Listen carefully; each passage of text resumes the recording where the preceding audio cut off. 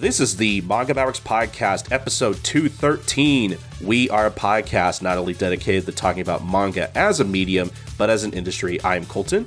And I'm Ramayasha. And today we're talking about a groovy guy, a nice guy. We're talking about Lupin III in a collection of his greatest heists. That is a classic collection of the Lupin manga recently released by Seven Seas, and we are very much excited to talk about the Lupin manga here on the show, and we were really excited to have talked about it with a great group of folks. We got Doctor and Foxy from the Ass Backward Anime Podcast. And also, we had on Shannon Strucci of the Strucci Movies YouTube channel and the One Piece podcast. So we're really excited to talk about Lupin with some big Lupin fans, really dig into manga, talk about what we enjoy about it in comparison to like the anime, some of the strengths of Monkey Punch Story, some of the weaknesses, and just overall like our feelings on the Lupin franchise. So it was a great conversation. And yeah, I'm excited to finally share it with y'all.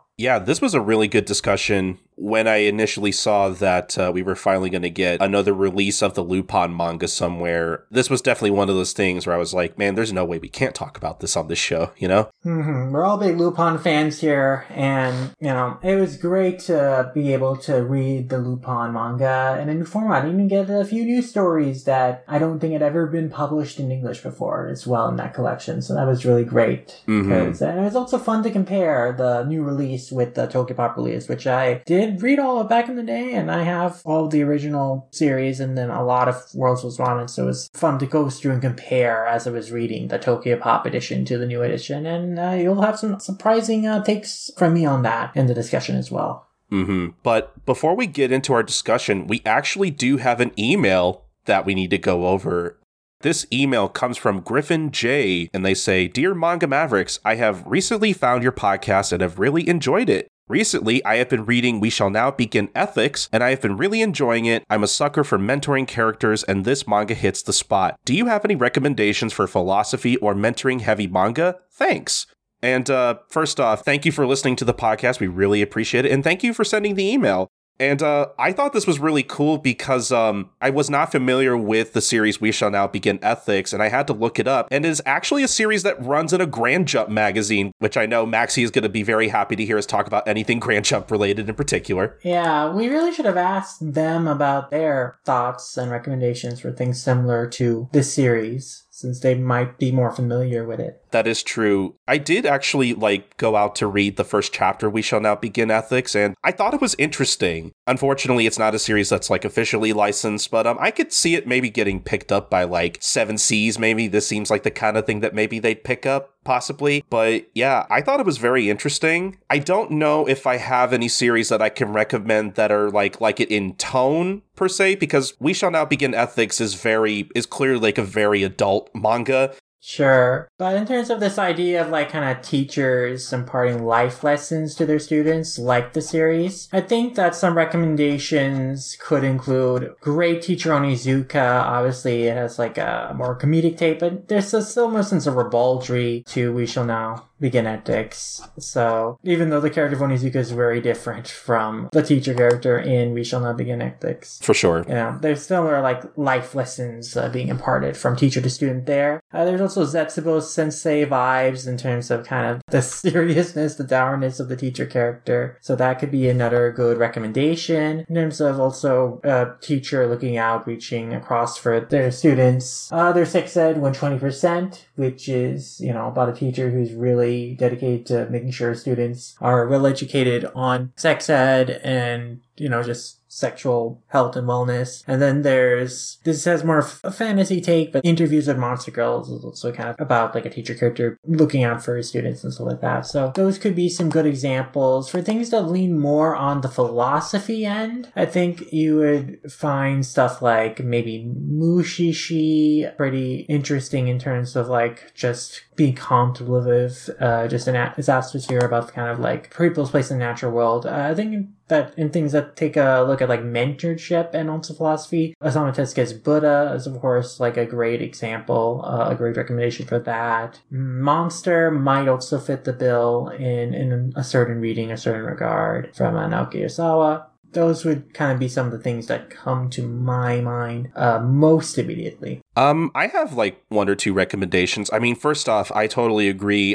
Assassination Classroom might be another one. That's actually what I was going to recommend, because I was going to say I'm a huge sucker for like series about adult characters taking younger characters under their wing and like mentoring them in like life and all that kind of stuff. And Assassination Classroom definitely really fits that bill. Yeah. And actually, there's one that I'm surprised you haven't mentioned yet. I think Blank Canvas would be a good recommendation. Oh, yes, Blank Canvas, of course, in terms of, the relationship that she had to her mentor. And then discussions of artistic philosophy. Yeah, I think that's another, like, great example there. So, yeah, those are a few examples I think we have in terms of, like, series that focus on mentorship relationships and then series that also explore, like, more philosophical themes that could fit the bill. I was also thinking, we just covered this recently. I think maybe in a way you could say Our Colors might fit this bill a little bit. Yeah, that's another one. Again, about like an elderly mentor figure thinking about and looking out for a younger person, like kind of discussing philosophically concepts of like love and living honestly, truthfully to yourself. So yeah, that's another good example.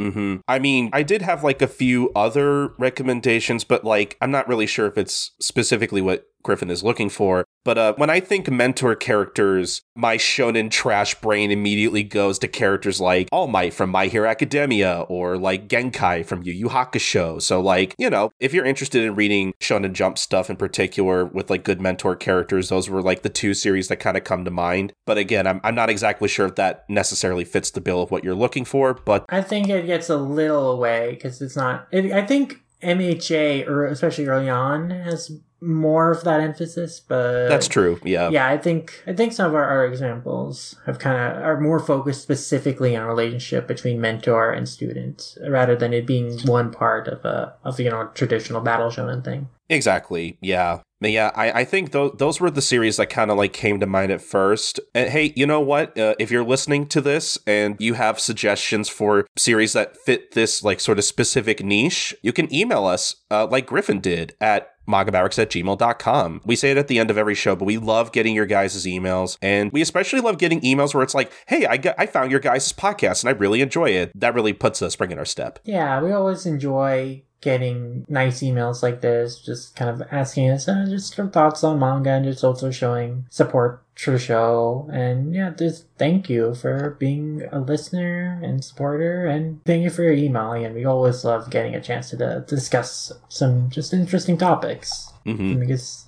think about, like recommendations or just other things about the manga world that we don't often get to just bring up in conversation usually. For sure. But yes, I don't think we have anything at the top of the show that we need to talk about. So I think we can just get into our discussion of Lupin III. Yeah, I think that the spotlight is on us now, so it's time for us to run against the wall and right into the next adventure. It's time to take that call to adventure. And the Chief Slice never ends, just like a pox tester slice never ends. Always something to talk about, always something to steal. So it's time for us to steal the show.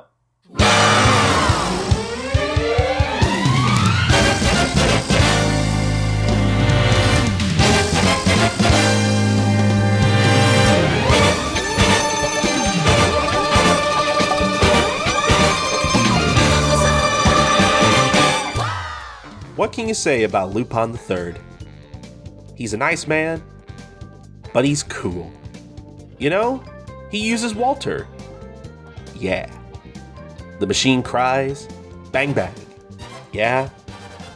He's the Lupin III. Nice man. Yeah, he smiles. And he gets angry. Sometimes. But he's a groovy guy. Yeah. Lupin III. Go, man. You gotta feel it. Yeah, Lupin. Yeah, Lupin. You're great. But you know what else is great? is that Seven Seas has put out a collection of Lupin III manga that we are going to be talking about on this episode, entitled Lupin III Greatest Heist, which is a collection of Lupin III manga stories, all written and illustrated by Monkey Punch himself. And we have quite a few passionate Lupin fans here to help us talk about this collection. And I guess just to start off, we have Shannon Strucy. Hello. And then also with us, we have Doctor and Foxy from the SSA Network. Hello. Hi. Hey, great to have you guys on the show to talk about this lovable, loopy, loony louse we all love to laugh and read his adventures and watch his adventures. It's just Life, love, yeah. Yeah.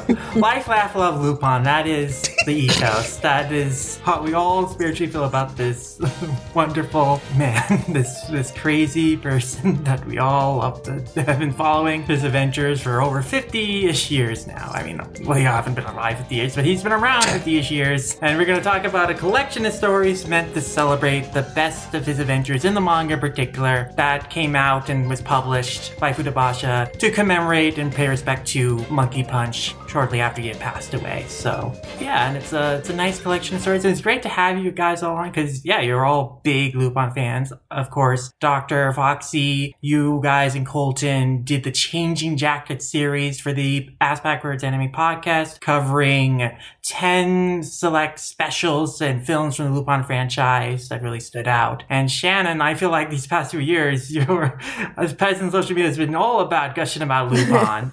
Yeah, much to the dismay of people who don't care about it. And to the pleasure of those of us who do. I really appreciate your thoughts. And you made a very fantastic video essay on the first last year that I really enjoyed. Thank you. I just watched that. I thought it was a pretty good video. It was fun to make. I was just indulging in my hyperfixation and talking about the movie. I plan to make a longer one, but I got a lot of I talked about the manga a little bit in there and stuff like that.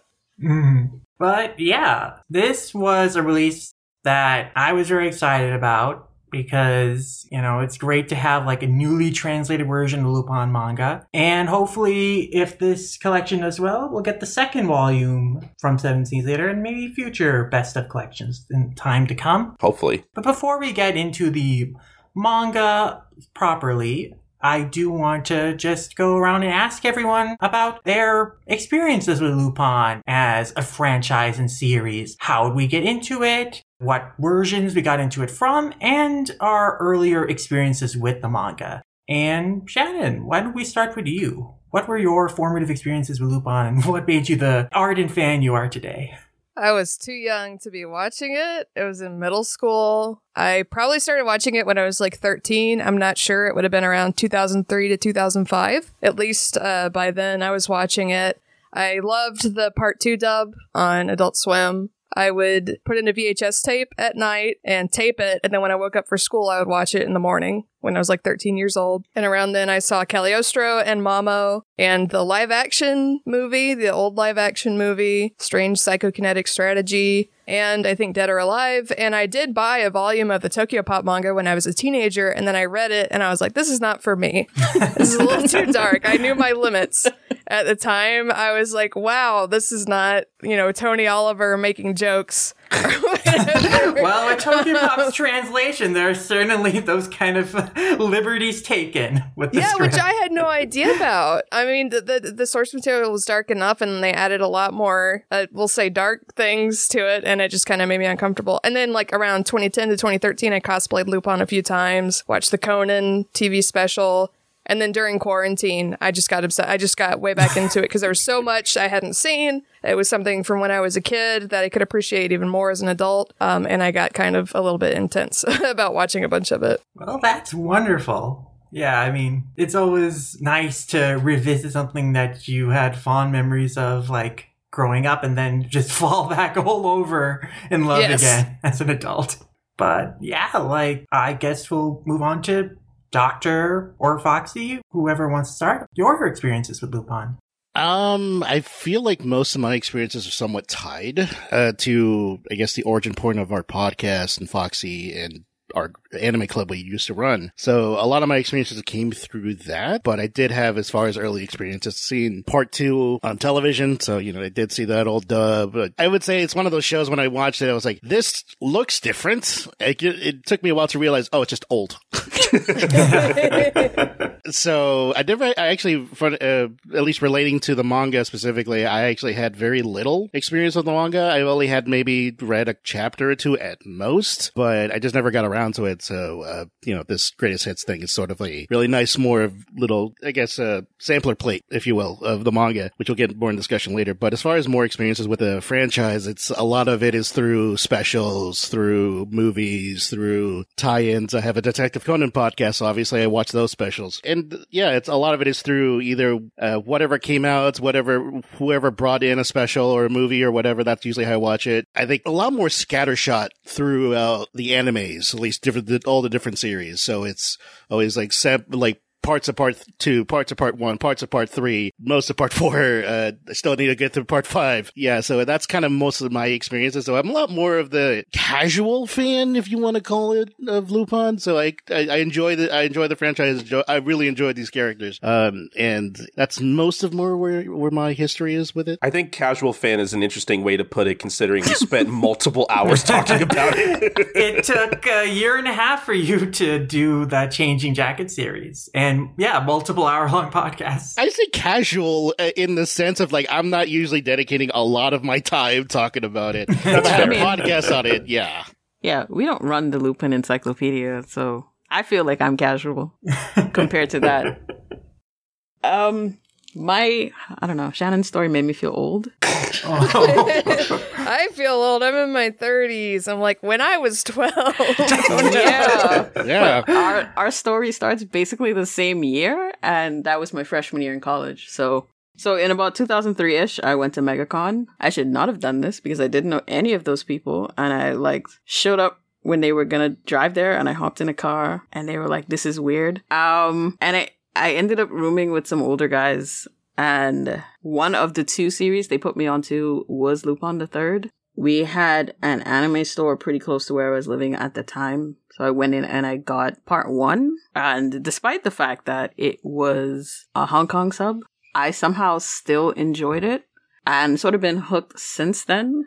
I realized that I have 4 out of 5 of the Tokyo Pop release of the manga, even though I do not remember ever reading it in my life. But I know I have, because some of the stories in this collection are familiar to me, and not just because they were in part 1. Aside from that, much like Doc, I've hopped around a lot through part 2 and part 3. I can't say that I sat down and watched the whole thing. I watched it a lot on Cartoon Network. I used to go on the Adult Swim boards for some strange reason. Oh, I remember those. Just feel severe depression, as I was the only person alive, apparently, who enjoyed having Lupin the Third in the lineup at all.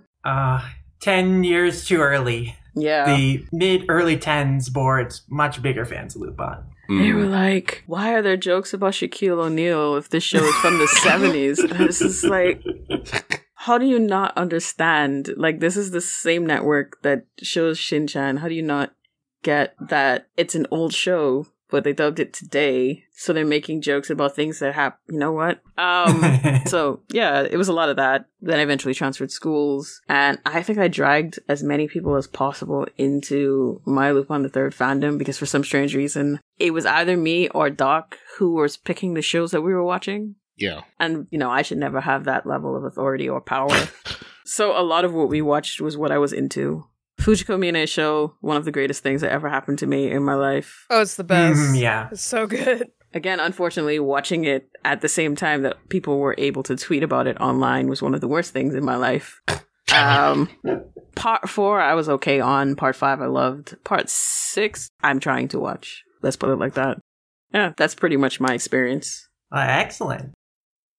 I actually want to get into mine really quickly because it does kind of tie in with Foxy a little bit. Because I think I was trying to look it up while we were talking to try to confirm. But I remember around 2014, like somewhere around there. I don't know if I asked Foxy in particular or if I just like tweeted out and like Foxy just happened to see it. But I remember in 2014 being like, okay, I'm finally going to get onto Lupin. And I remember putting it out there like, hey, where should I start or whatever? Because I thought there was a starting point for Lupin because I thought Lupin had a canon, silly me.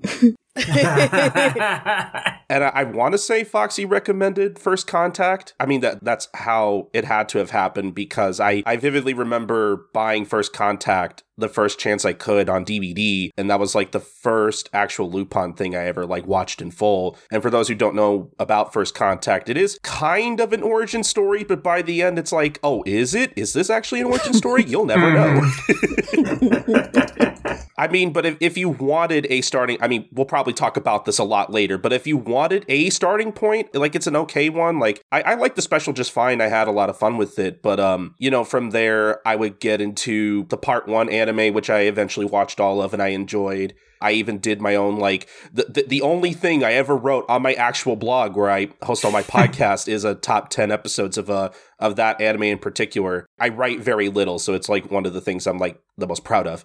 We might link it in the show notes if anyone's curious. But yeah, from there, I'm trying to watch part 2 slowly but surely. Like, it's one of those things where it's like, if I'm in the mood, I'll put it on, but I haven't been like actively been wanting to binge it or whatever. So I'm slowly kind of making my way through a lot of the TV anime. But basically, I've kind of jumped around too. Like, I've seen a little bit of part 2. I've seen like maybe half of part 4 when that was like first on Crunchyroll. And obviously, basically anything else I've watched, Doc and Foxy had me watch for the Ass Backwards Anime podcast. And again, we'll leave links in the show notes for those podcasts in particular. And that's basically what I've watched. I really had no familiarity with the manga at all. I knew that it was licensed by Tokyo Pop at one point, and by the time I had any interest in it, it was definitely out of print and I couldn't find it for a reasonable price, so I just never really checked it out. But checking out this new like best of collection, you know, that Seven Seas put out, I thought it was a good like sampling of the Lupin manga in particular. I think they really put in a lot of work to try to make sure to like pick at least like some of the best stories. I think it's a good showing for the manga. It also, I'm assuming it kind of like strays away for the most part from all the like sort of dark rapey stuff that I think unfortunately the manga has some of that I've been hearing about for years. But yeah, this was my first time reading the manga and I thought it was a really fun time. Lum, we can get into your origin story if you want. Absolutely. Yeah, and I'm in an interesting spot, it feels or seems like, compared to your guys' history, because I definitely got into it like a decade later, or not quite a decade later than Shannon and Dr. Foxy, but I did first get into it through the part 2 dub. And the way that I ended up watching it is that and I think it's still around, but there's this Toonami 24/7 like fan site that does like a live stream of like classic Toonami Adult Swim shows. And Lupin was one of the shows that they had on there, and it was airing right next to Ranma, just as it was getting into Ranma. So I basically watched Lupin Part 2 like through there, like it got into it through there. I remember the first episode I watched was Disorient Express, and then I remember the one with like the King Tut mask after that. That one scared me when I was a kid. I know, it's freaky, it just gets totally possessed. But yeah, like I really got into the show because it was very funny. I liked the performances, and yeah, I got super into part 2. Eventually I would end up watching the entirety of the dubbed episodes of part 2. And to this day, I have not watched all of part 2, but I have watched like the first 100-ish episodes of part 2. But I have seen the dubbed episodes of part 2. I've watched through that stretch of the series at least 3 times. And that's kind of probably my favorite stretch of Lupin. And then eventually I do want to finish part 2. But I also ended up watching part 1, select episodes of parts 3, all of 4 and 5, and now currently 6, when called Fujiko Mine. I managed to get around to them all. I remember I'm being very excited for Fujiko Mine when it came out. It was like the first new Lupin anime in like 30 years, and like I was so excited for it because I just got into Lupin just recently, and it was a cool experience to like watch it. And similarly, I remember being so excited for like, the first proper new Lupin part with part 4. And when that came out, and before it even came out in Japan, it came out in Italy. I remember like watching the Italian dubbed version with English subtitles because I couldn't wait for the Japanese edition. And honestly, that ended up, pretty good. Clearly, they big Lupin fans over there. It was the first big place outside Japan where it really hit. So, had a lot of fun experience watching anime over years. Of course, I had watched a bunch of the films, Kagilostro and Mamo, and then all sorts of the other TV specials and whatnot over the years. And honestly, even before I guess I got into Lupin, my awareness of it probably did stem from the Funimation channel block on Colors TV, airing those movies and seeing the promos for those movies. I don't remember if I ever watched the Funny Dub Lupin movies on the Funimation channel, but I definitely watched those films later on when I did get into Lupin properly, like Dead or Alive and whatnot. And yeah, but in regards, so like I am a big fan of the anime, but in regards to the manga, it seems like I had the most experience with the manga of everyone here, because I did read the entirety of the original Lupin manga as published by Tokyopop, and most of the Shin Lupin volumes, which they had licensed and translated as World's Most Wanted when I was first getting to Lupin in high school. And I managed to get into Lupin at just the right time that my library still had those volumes in stock. So I could very easily go to the library and request these volumes and then read them. And I have very vivid memories of reading, I remember where and when I read certain volumes, because I remember reading the series a lot of the time when I was going to chess tournaments. So I remember during my breaks between matches, just taking a book with me and reading chapters in between matches or in the bathroom because I would get terrible anxiety stomach aches. And I remember reading chapters in the bathroom. One of my favorite storylines, the Lupin manga, the one where Lupin just goes to college. I remember reading those chapters while I was in the bathroom. I was like, this is so bad. He just forgets about being a teacher for chapters and just goes to college. I like that a lot. And yeah, and I also managed to collect the entirety of the original Lupin manga from Tokyopop, and I have most of what Tokyopop has published of World's Most Wanted. The only volumes I'm missing of Lupin that they published are 2 and 3 and 9 of World's Most Wanted. And I hope to give the entire series a good reread before coming on, but I didn't manage to do that. But I did compare the chapters of the Tokyopop release to the chapters in the new Greatest Hits collection. And the Tokyopop release is better. I will say, if you're expecting me to say that I hate the Tokyopop release outright, I actually will say there are pros and cons to these different versions. Okay. I will say that one thing the Tokyopop translation, I think, does do well is that there is a little bit more punch to the translations. I don't mean spicing up the script. I mean they will translate pieces of dialogue in a more compact way that kind of reads more nicely and less awkwardly than some of the dialogue in the new release. But I will also say, of course, that Tokyopop did take a lot of liberties with their script, with their translations. And so there are often times where they translate something completely wrong even, and they get a detail wrong. They will also forego characters' dialogue and write in their own jokes. So, and sometimes there are balloons that was misattributed to one character in the original, and it's made its dialogue given to a completely different character in the Tokyopop release. But overall, I will say that there are some jokes they added, and there is a flow. There's a tone to the Tokyopop release that I do appreciate in certain parts. So it was interesting comparing the chapters going back and forth, because I found myself, here the Seven Seas translation is much more faithful and is much better. But then there's but this Tokyopop version actually flows nicer and I like it. And so I would liken it to akin the Part 2 dub in terms of it takes a lot of liberties, but it has the spirit of the show. It has the spirit of the series. And I enjoy the tone and feel of it. So I can't hate it outright, but I will say that, yes, in terms of faithfulness and quality, I would say the translation of this new Greatest Hits collection is better. I will say generally also the art quality, I guess just to go into more comparisons, the art quality of the new release is generally better as well, because in the original Tokyopop release, you have a lot of crushed blacks, so you have a lot of detail that's lost, in particular dark and inky looking sections of the manga that you can see much more clearly and see more detail in the new release. However, when it comes to chapters that were originally published in color, in the original Tokyopop release, the material they were working off of, those chapters were grayscaled. And so the grayscaling comes up pretty well. But with the new release, those chapters that were originally in color, they've just been reformatted to black and white. And so when that happened, there are actually details lost from the original art. Subtle details, but there were details lost in terms of gradients and screen tones. Thin lines. It looks pretty rough to me. Yeah. There are a lot of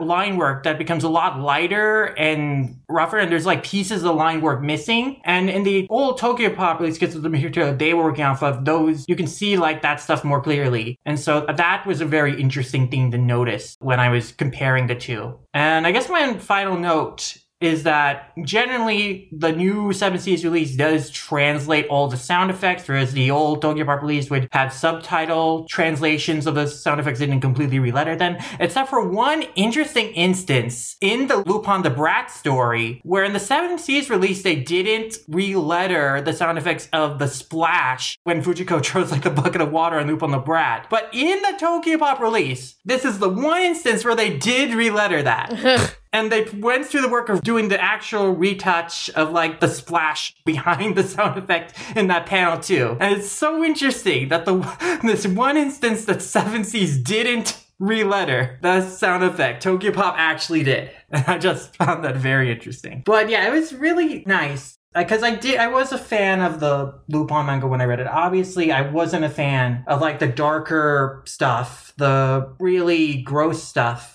in terms of sexual assault and rape in the early material. But I did feel as the series went on, Monkey Punch kind of loosened on that stuff, and the tone of the series became much lighter, much goofier. The characters became more established and friendly. So by the time you get to the later end of the manga, of the original manga, and once you get into the Shin Lupin stuff, you get stories that feel more in tone, more like goofy in tone, and more similar to, I would say, Part 2, especially Shin Lupin, which was published and ran around the same time as Part 2. That feels more in tone with that sensibility and the characterizations of the characters that, you know, had developed by that point through the anime versions. So yeah, I appreciated that in choosing the stories for the collection, the editor at Futabasha, Ryoji Indo, clearly wanted to showcase stories that feature these characters at their best and have a Goemon spotlight chapter, have a Jigen spotlight chapter, Fujiko spotlight chapter, and have chapters that showcase a lot of cool secondary characters from the series, like Lupin the Brat, like Melenkop, a personal favorite of mine. And yeah, so I think that there were very good choices made. And I do think it stands out like the early chapters compared to those later chapters in tone. When you have like chapters that are from the first volume, like the very first chapter series, the second chapter in this collection. And of course we have the Paikel chapter or the Paikaru chapter, which they've translated his name as, Baiju, which is the name of the alcohol, which is the pun in Paikel's name. Okay. Is that his name, as Paikaru is a one way to read Baiju. TMS has kind of romanized and lost a joke by calling him Paikel, but the Tokyopop translation actually used Paikaru, which I think worked better. I would have preferred over Baiju, but, you know, it works. It's just a weird choice when he's been known as Paikel or Paikaru for like a very long time. Yeah, I was like, what? I had to stop and Google, like, what is this word? And I figured it was like a different kanji reading or something. Yeah. So that's one instance I think Tokyopop sort of handled that better. Because, like, yeah, I mean, Paikel is an established character who has, like, been in multiple iterations. He's one of, like, 2 villains that comes back. Like, there aren't that many. Him and Kyosuke Mano and Mr. X. Mm-hmm. The 2 Mamos, Mr. X and Paikel. Yeah. But, yeah. So, I guess going on from that, I just want to get everyone's general sense of, like, what they appreciate or, like, what they found interesting about the Greatest Hits collection, just in broad strokes before we dive into, like, specific stories that we really appreciated in particular, or we really found interesting in particular. I think, I mean, I'll probably just say, I think one of my favorite thing about the manga is realizing just how Looney Tunes Lupin really is. And I think that's sort of like a such a great, I wouldn't say refreshing is the right, I don't know if refreshing is the right word for it. Especially if you see a lot of modern Lupin, you kind of don't really get a sense of like what this dude is, and he's just bombastic and crazy, and just the entire first chapter from this is just like oh, it's me, no, it's me, no, it's me, no, it's me kind of thing. It's just to the point I'm like, oh my god.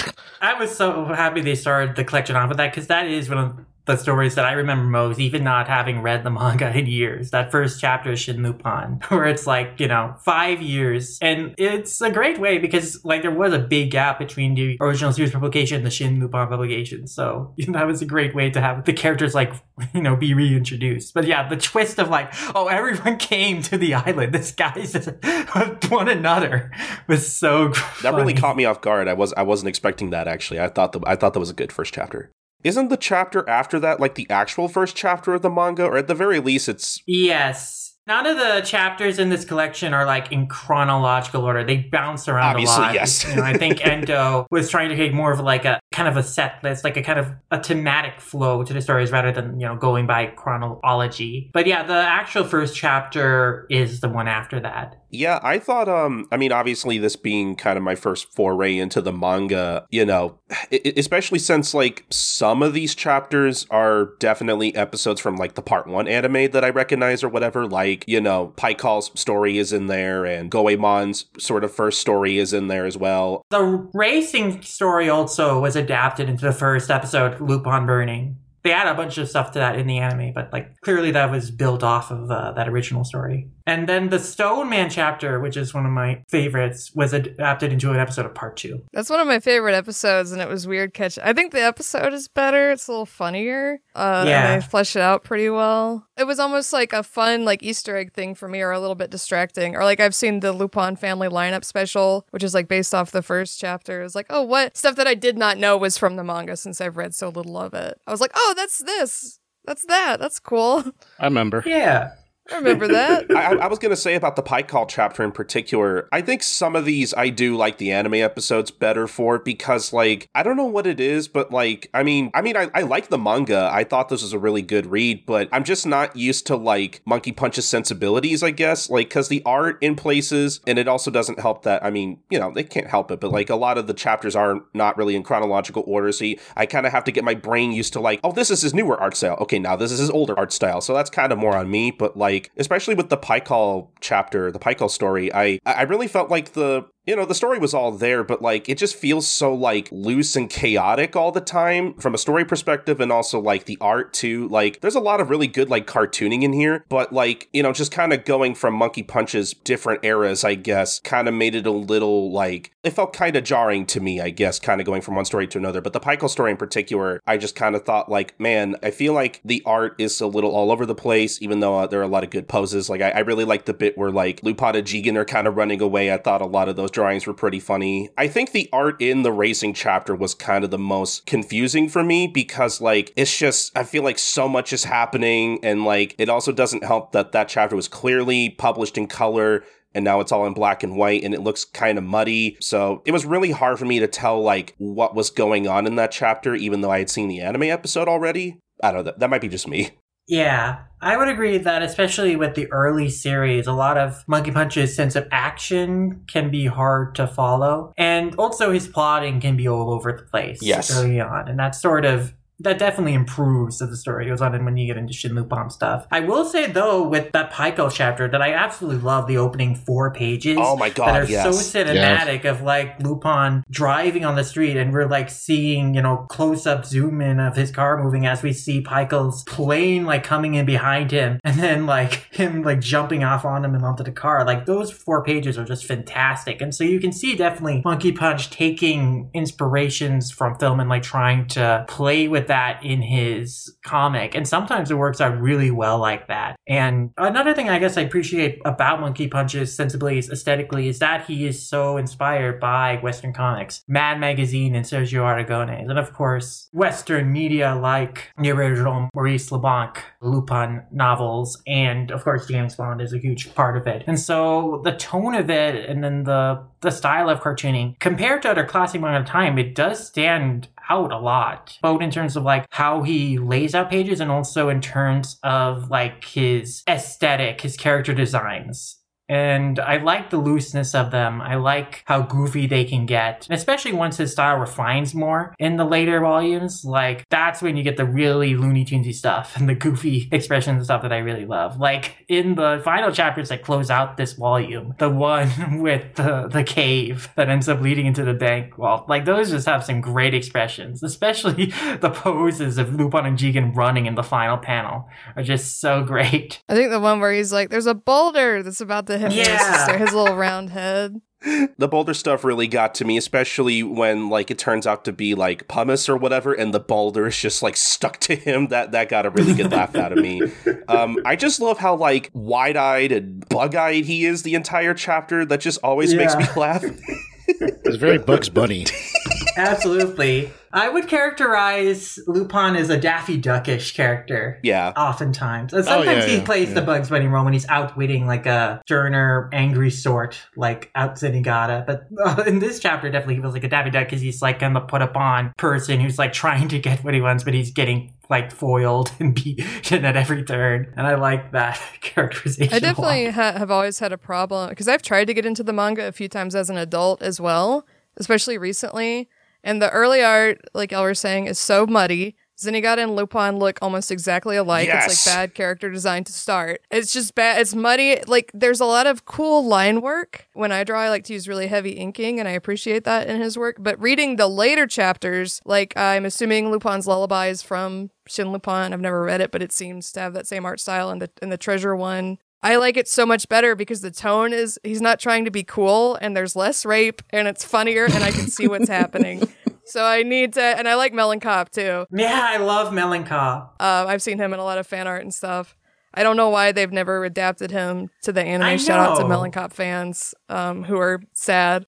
I really like Melancop as a foil to both Lupin and Zenigata, because Melancop is like a crueler person. He's more absolutist and like bringing criminals to justice, whereas Zenigata is like more like has a single-minded session with Lupin. Melancop is kind of the more rational counterpart to Zenigata in terms of like understanding and outwitting Lupin. But yeah, I like how he plays off both Zenigata and Lupin's characters. So he's like a fun addition. I wish there was more of him. Yeah. Yeah. They made one reference to him in part 2. In the episode, they have a character called Inspector Melon, who is like a woman, and she's Danny Mar's grandmother. But like the design and her handcuff Troy technique is clearly inspired by Melancop. So that's the only real reference. But Zenigata has had a lot of assistance over the years, and I guess sometimes there are like elements of Melancop's personality that seeps into though. But I would like the original Melancop, his melon-shaped head, his big forehead. He does magic tricks, right? Doesn't he do like sleight of hand tricks? He's great.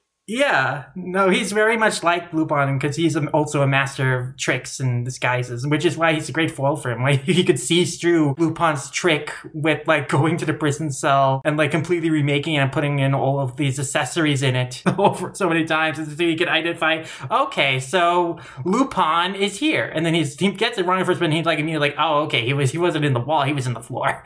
And it's like, yeah, like he's witty and resourceful. I like him a lot. He's a lot of fun. Yeah, that chapter's good too.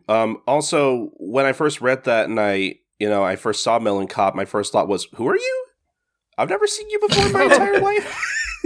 Yeah, I wish they did include his introduction story, which is in the second volume of the Masterpiece Collection. So if Seven Seas does license that, it'll be there. Oh, I hope they do. Yeah, that is a good introduction to the character, and also establishes how different in characterization Lupin is in Shin Lupin, because the grudge Lupin has with Melancop is because Melancop is like such an absolutist. Like, he will go so far as to kill a child in the middle of confession just because he committed a crime. And so Lupin has a grudge against him because he is a cruel person. And so it shows that Lupin in like the Shin Lupin series is more of that kind of heroic rogue archetype that we kind of come to expect from him from the anime, and like especially, from part 2 onwards. I just want to give Foxy a chance real quick to talk here. Were there any particular stories you wanted to shout out or anything that kind of stood out to you about the manga in particular? Oh, for sure. One of my issues with originally reading the manga, and I think it's one of the reasons why I never made it through my 5 volumes, was how difficult it was to pick out who was Fujiko. Yeah.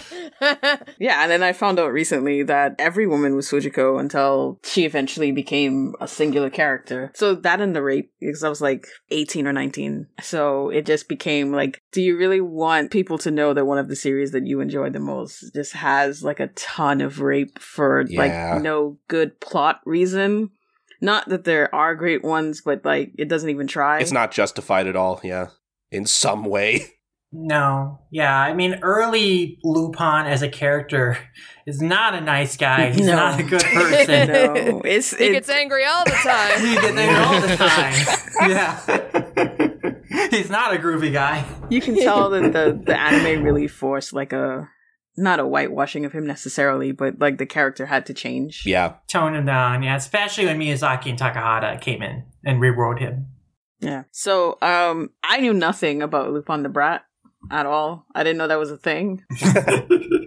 Yeah, he has his own spin-off manga that took place before Shin Lupin, but then Monkey Punch incorporated into Shin Lupin. So that chapter really amused me, especially considering I can't remember the name of the episode. I think I'm pretty sure it's a part 1 episode where they have to outsmart that locksmith's kid. It was part 2. Oh, okay. Oh my god, that's Lupin is such a monster in that one. It's one of my favorites. The bald kid who traps him in the steam. Yes, so part 2 and episode. the two of them pretty much like look at each other and they both have this understanding that like I would never have a child. So in light of that chapter is really funny to me. Especially the way that Fujiko outwits him at the end. It's just like, if this is your mother, would you not recognize her in some way? But yeah, that was pretty much it for me. I liked the Goemon introduction chapter, even though I've seen it before. Just for the letter that Lupin gives Fujiko, is like, I know your secret, so don't send mine. And then she goes and she's like, what's my secret? And he's like, your secret is you're gonna fuck me right now. And she's like, no. My favorite part of that chapter is that I'm pretty sure, or maybe I'm confusing The them. end of chapter is amazing. Doesn't he get his dick burnt? I'm pretty sure that's what happens, right? Oh, that's a different Pico chapter. one. Okay, It's yeah, probably yeah. a lot of Pico one chapters. where like the doctor missed the spot when he was spraying on the impenetrable spray. But the end of the Goemon chapter is great. Where like they both burn each other and Jigen encounters their charred bodies and he takes Goemons instead of Lupins and he's like, you idiot, I'm Lupin, and then his head splits open. Like, it shows I love Monkey Punch's, like, no commitment to sense of continuity. So, like, he can have, like, the characters, like, not only break the fourth wall, but also, like, he can have them die in the chapters or get seriously hurt. And then, like, they can be fine next week. And I like that. Yeah, like, their charred bodies are, like, weirdly, like, realistic, but still kind of cartoony. I'm not really sure how he does it. Yeah. I think it lends with his character design and everything else. So you kind of everyone's so lanky and everything else. So it's sort of like, yeah, they can take a beating. Mm-hmm, no, for sure. Kind of going back to the racing chapter for a second, because we were talking about sort of the establishing shots of, like, you know, the plane landing and everything in the Paikal chapter. I really love the establishing shots of, like, the racetrack and everything, and, like, Zenigata just kind of, like, standing by until, like, he comes across Lupin and he tries to catch him, and then Zenigata's literally like, man, Monkey Punch was really hate me. Like, I'm the star of the show, clearly. Yeah. And I mean, look, he's not wrong. Like, there's no Lupin without Zenigata, arguably the best character in the show. That's not an argument I'd make, but sure. I say arguably because Jigen exists, and he's my favorite personally, so. Wow. Just wrong twice. All right. Wow. Wow. Oh, man. I mean, I like Fujiko, but I don't like Fujiko as much as Foxy. You can't save yourself anymore. It's too late. Like you guessed wrong twice. Oh, no. Well, I don't get a third strike. It's one of those grand breakup stories. I'm sorry, Coulter, you're not allowed on our show anymore. All right, I'll pack up my things. Just out of the gang. One of those stories where, like, Jigen or Goemon leaves the game. We gotta have a big redemption arc and follow up to get them back friends again. We'll meet back up again in 5 years. We'll all be disguised as each other. Mm-hmm. Yeah. Oh god, that one's like that story. If you've never read Lupin, on page, I think it's page 8, he's got little puppets of him and Fujiko having sex. Yeah. I'm like, there it is. This is if you've never been exposed to this, it's very in your face immediately what you're reading. I just like that it keeps going until it gets destroyed. It's just like they're just Goemon's having like, a "Stop conversation. Stop while it. he's doing that. It's like, dude, stop. Like, come on. Come on, stop it, dude. Like, this is awful. I will say, like, knowing that Jigen is going on, he has good sword skills to, like, destroy not just the puppets, but also the chair Lupin is sitting on. Was he training Zenigata just for that sitting on. moment? Yeah, no, seriously. He really learned swordplay to commit to the bit of being Goemon. I guess you could say the same for Fujiko as Jigen, but yeah. Here's a question. Do we have a least favorite story? Ooh. I think the first chapter is easily my least favorite. Obviously, it has the most problematic stuff of, like, the rape scene. You mean the second chapter in the collection? Yeah, that's what I mean. Yeah, okay. The second chapter collection of the first chapter of actual Lupin. Yeah. And, you know, the big twist of, like, Lupin was, like, the comedian guy. Also, this falls flat because, like, there are a lot of similar... Again, Monkey Punch has a lot of similar-looking characters. So Yes. It's like... Oh, yeah, we did see this guy before, and Zenigata did say, you joke, like, oh, you're Lupin, and he freaked out, but, like, you know, that's not enough. Like, I thought, having been a long time since I'd read that first chapter, I thought there just was, Lupin was in Zenigata this whole time, and he was trying to figure out, like, who was impersonating him and trying to clear his name, and then it's like, no, he was, like, the comedian guy. It's like, okay. Well, it wasn't quite as big a twist or like as good a cruel moment. I guess I do appreciate the end of it where it's like he had this big scheme of like, well, he got the film after all because like he threw it in a pigeon capture and he got captured by that other inspector and he's going to get out anyway. But like overall, like the big mystery of it, you know, we're not spending that much time with Lupin. We have some time with Zenigata, but then otherwise it's like we have like the guy who owns the mansion and his daughters. And then of course we have all the awful sexual assault scenes with the spy guy. Yeah, and then she likes it after that. Mhm. So Yeah. weird. Yeah. It was a lot of, like, dubious consent stuff in Lupin that it was, like, getting raped into liking it. Oh, yeah, Yeah. Paikal does it too, right? And the guy who wants the film back during the racing chapter or something, doesn't he like tackle food? There's just like a lot of weird in all of the Yeah. early chapters. He beats up Fujiko, but I don't think he sexually assaults her, if I recall. But yeah, like there's a lot of icky stuff in the early Questionable. ones in regards to sexual assault and then like, you know, implications of like what good situationships are. So yeah. It also doesn't.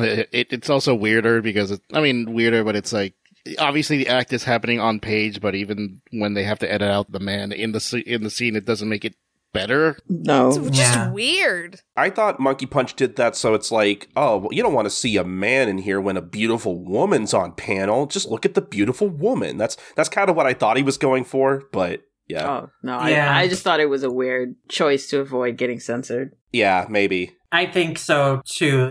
If he actually showed like penetrative sex happening, I don't think that could have been published. So that was his way of getting around it while still having a sex scene depicted. Mhm. And it doesn't quite, it's not something I could do without it. Yeah, I think that one's probably my least favorite too. There is stuff I like about it though. I think that chapter weirdly had some of the best lettering, especially when like Zenigata comes in and invades the party, and you have a lot of like really good, like big, bold lettering from him in particular. I think a lot of the lettering in this collection is done really, really well. Yeah.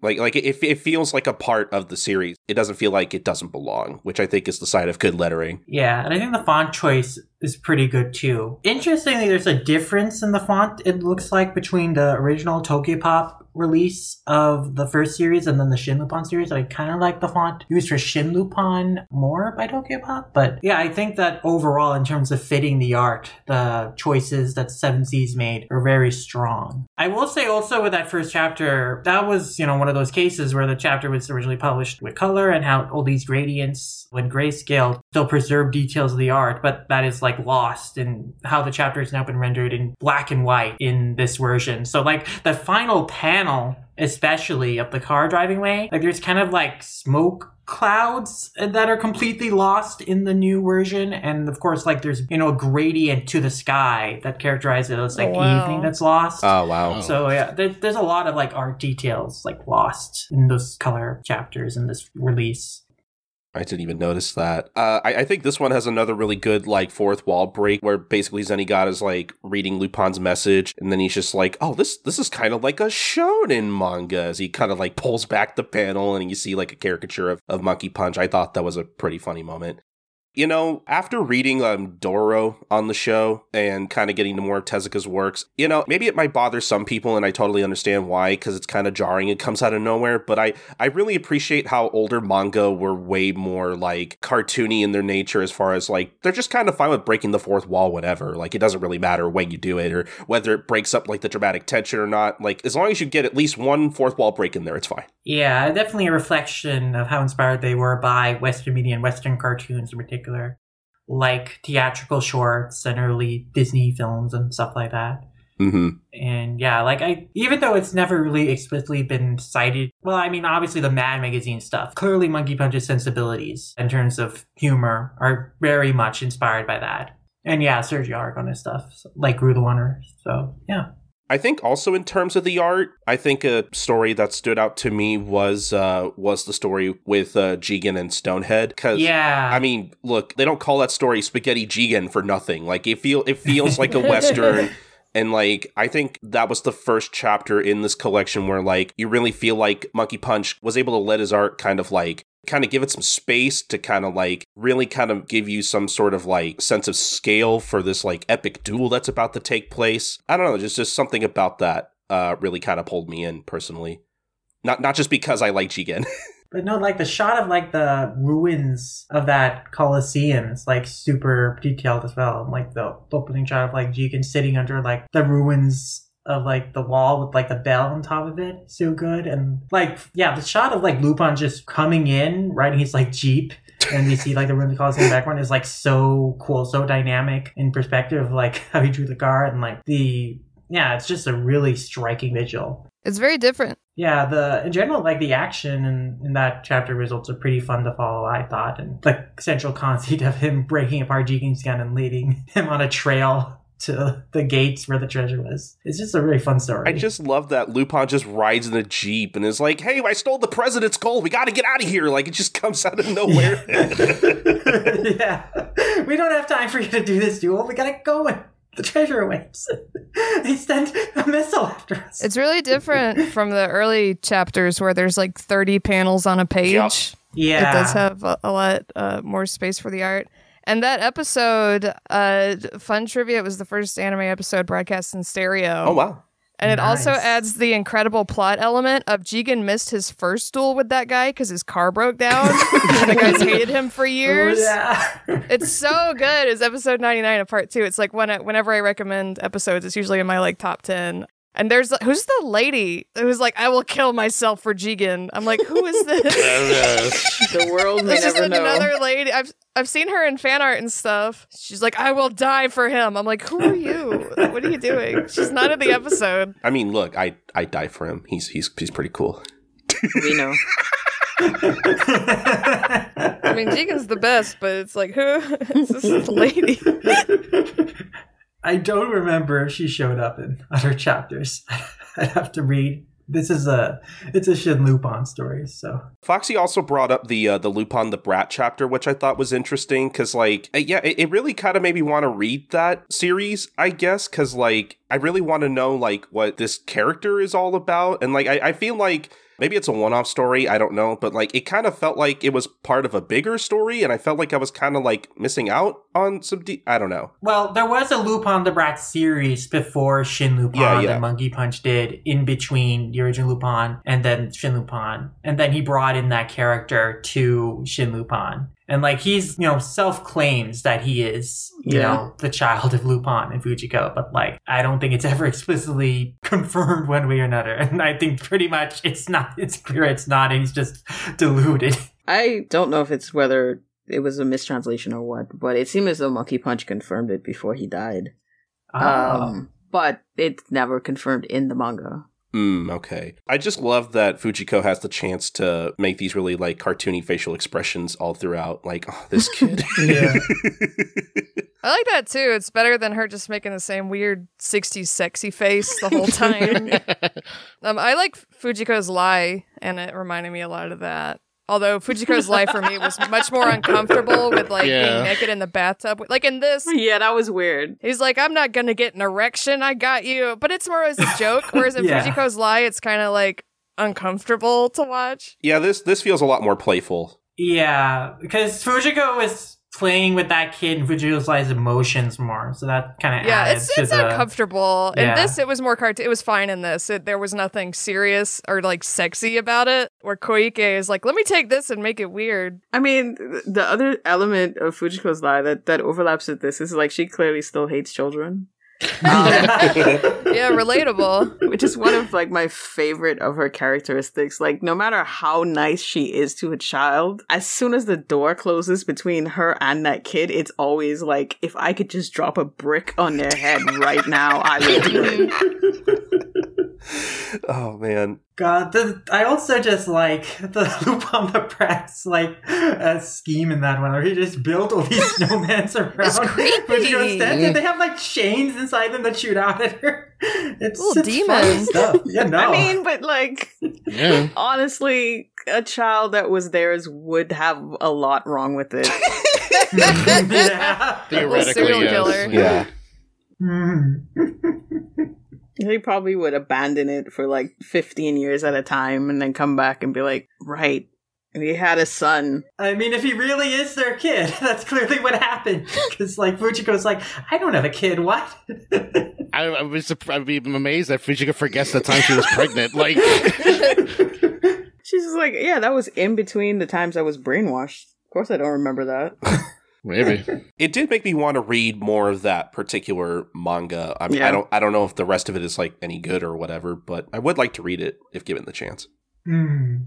I'm trying to see. Oh, I do also want to highlight the Lupin Who Loved Me, because I think that story has a lot of my favorite just like comic panel sequences in particular that really stood out to me. Like the one where like, I think Fujiko in that one is like trying to type a message. The guy like pulls out a doorknob knife and like sticks it in the typewriter.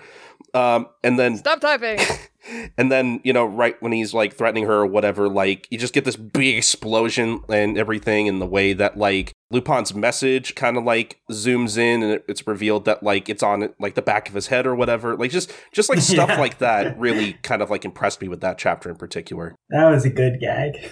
What are the little fuzzy guys? What is that? I think originally when this chapter was published, that's probably a space where an advertisement That's was. what I was thinking so too, For yeah. for the graphic novel release, he just drew some random illustration to fill a space. Because I've seen those again in fan art, and I was like, is that supposed to be something? So I'm glad I know now. No, it's not supposed to be anything. It's probably like a kind of recurring mascot thing he draws, but I don't think it's like meant to be a character in of itself or anything specific. I was like, is that a Karibo? Like, what is that? What's going on? Yeah, because we've seen this kind of thing with like, I think Togashi did this a lot in like the Yu Yu Hakusho manga, where like every once in a while there's just like Yeah. a random drawing, and I'm like, oh, this has nothing to do with anything. What's this? And yeah, I'm really glad that like that's not a thing with modern manga now. That would really bother the shit out of me if I'm trying to read like, I don't know, the latest chapter of My Hero Academia, and there's just like an ad in the middle of the page. That would really kind of annoy me, honestly.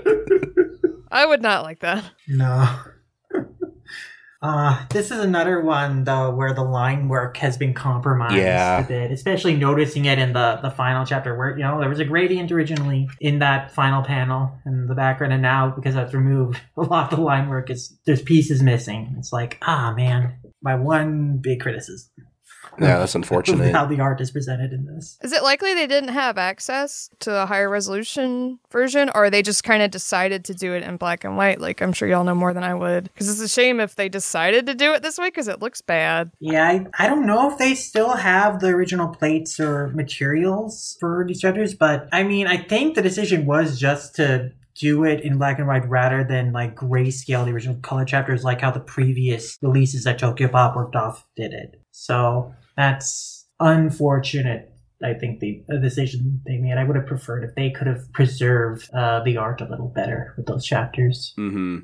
We haven't talked about it much because it's I think it's a pretty simple story, but the story where like Lupin meets up with this one guy and like he's basically tasked with trying to find like his grandfather's gold or whatever. And you have that bit where like, I mean, obviously it turns out to be like a fake, but like for a moment, because they start bringing up like, oh, like no one's ever seen my real face. I could be anybody or whatever. And I'm like, oh, that's an interesting implication that I never thought of before that I don't know if I've ever like seen in a special. I mean, I guess the closest thing I've seen that and I guess would be Green versus Red. There are other things where it's explored. Yeah, they run with that more in the manga, and yet now recently, as they've kind of brought up that idea again in modern Lupin stuff. Oh, okay. It's very explicitly explored. I won't say where. It's better to not say where, I think. Yeah, I don't know if you've finished part 5, so I didn't want to spoil that for you, Colton. I haven't started it yet, unfortunately. That was my favorite chapter in this because I haven't read all the Tokipop stuff, but I've seen the panel where Zenigata has Lupin tied up and he's kind of like desperate to figure out who he is. That's something from the manga that is like really, really cool where they kind of play with that, where he's like, I don't even know if you're a man or a woman. I don't know if you're an angel or a devil. And he's like, it's me. And it gets really intense, and then he like tears his mask off, and he just has like a hand with a gun for a head, and then runs away. And they don't really. And I thought they were playing with that here, but this was like by far, I think my favorite chapter in this actually, because it's so creepy when Lupin comes in to kill the guy, and it's playing with the darker aspects of his character in an interesting way. Yeah, he's singing the lullaby, and the man knows he's about to get shot and die. And then of course it ends in a joke, but I wished. Like I said, I should read more Shin Lupin because I like the darker explorations of the character. Like I love Mamo and the woman called Fujiko Mine, just not the like cartoonish, nihilistic, rapey stuff. So this was a darker Lupin that actually worked for me, and I really like this chapter. Darker Lupin that still has a heart because he says, hey, thank you for walking over my grandfather's treasure. You take the treasure. It makes him more complex and interesting. Absolutely. Mm-hmm. I just like the bit. That story is really good. I agree. I also like some of the posing in there when they're kind of like walking over the log and like walking through the waterfall. Just like I just love their like walking poses. It's just so funny. Go legs. Honestly, I think my favorite story was the treasure hunting story because I think that really did have like some of my favorite art in this collection because it's so much cleaner than like a lot of the earlier stuff, obviously, and like it was just a lot of fun like treasure hunting shenanigans. And it was I also really liked the way it ended, like we mentioned earlier, with Jigen and Lupin being tricked into stealing from a bank. I just thought that was a good punchline. Yeah. I love Lupin's evil face, isn't it? Like page 263 at the bottom, he looks like a little monster. I really like that. He looks like a little creature. So weird all through that chapter. It's great. Yeah, La Criatura, they've called him on Twitter. I've seen that like meme. It's very good.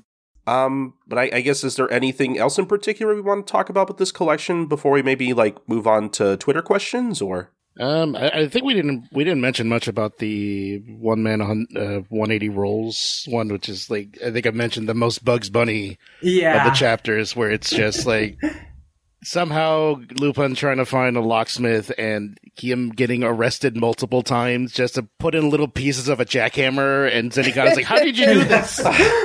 186 times. Just this long con scheme to just infiltrate this cell to give him all the resources he needs to like figure out where engineer the situation where like he can grab the locksmith himself, because he lets Zenigata know just enough so that he begins his transfer, and then he had Jigen and Goemon also turn themselves in so they could, pose as guards, and so he could disguise himself as Melenkop later, and then they could break that guy out. It's a really crafty, crazy scheme. And again, that's a Melenchop chapter, and I love how Melenkop mostly figured it out, and only at the end we have the twist of like, oh, Melenkop found Lupin in the floor, and like he was going to cuff him, but then Lupin of course turned the tables of it and impersonated him instead and tricks that he got it. So that's a fun one. And the final panel of that is just they're all like happy and giddy, like having broken the guy out, and the guy they broke out is like he kind of sitting on the top of the trick all confused. That's very funny to me too. Oh man. Yeah, that story was really good too. I at first thought it was going to be the story where, like, because I think it was my favorite episode from the part 1 anime. I forgot where I put it on my list initially, but like, it's definitely one of my favorites where, like, Lupin, he gets captured and then he just, like, stays in jail for, like, years and years and years until he breaks out. Yeah, no, that's in the manga too. Okay. Yeah, that's classic. They just dubbed it like a that's couple right. weeks ago. Yeah, no, the part 1 dub has been so good. I've been keeping up every week with those, and yeah.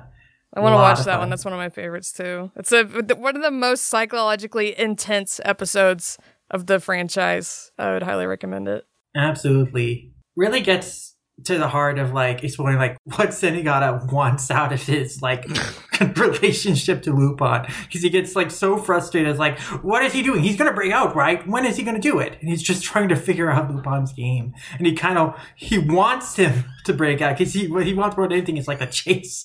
So he's eager and to figure out when he's going to do it. And he's like, yeah, it's a lot of fun. There's a part 4 episode that's kind of a remake of it that I also really like. That's a little bit nicer, but also Zenigata's more kind of sad in it. I'd recommend that one too. I was going to say, I just really liked the bits in the beginning where, like, Lupin turns himself in and Zenigata's just staring at him like, what are you going to do? If you're going to do something, just do it now. Like, come on. Like, I can't imagine what it's like being Zenigata and just, like, constantly looking over your shoulder like, oh, Lupin's going to get me.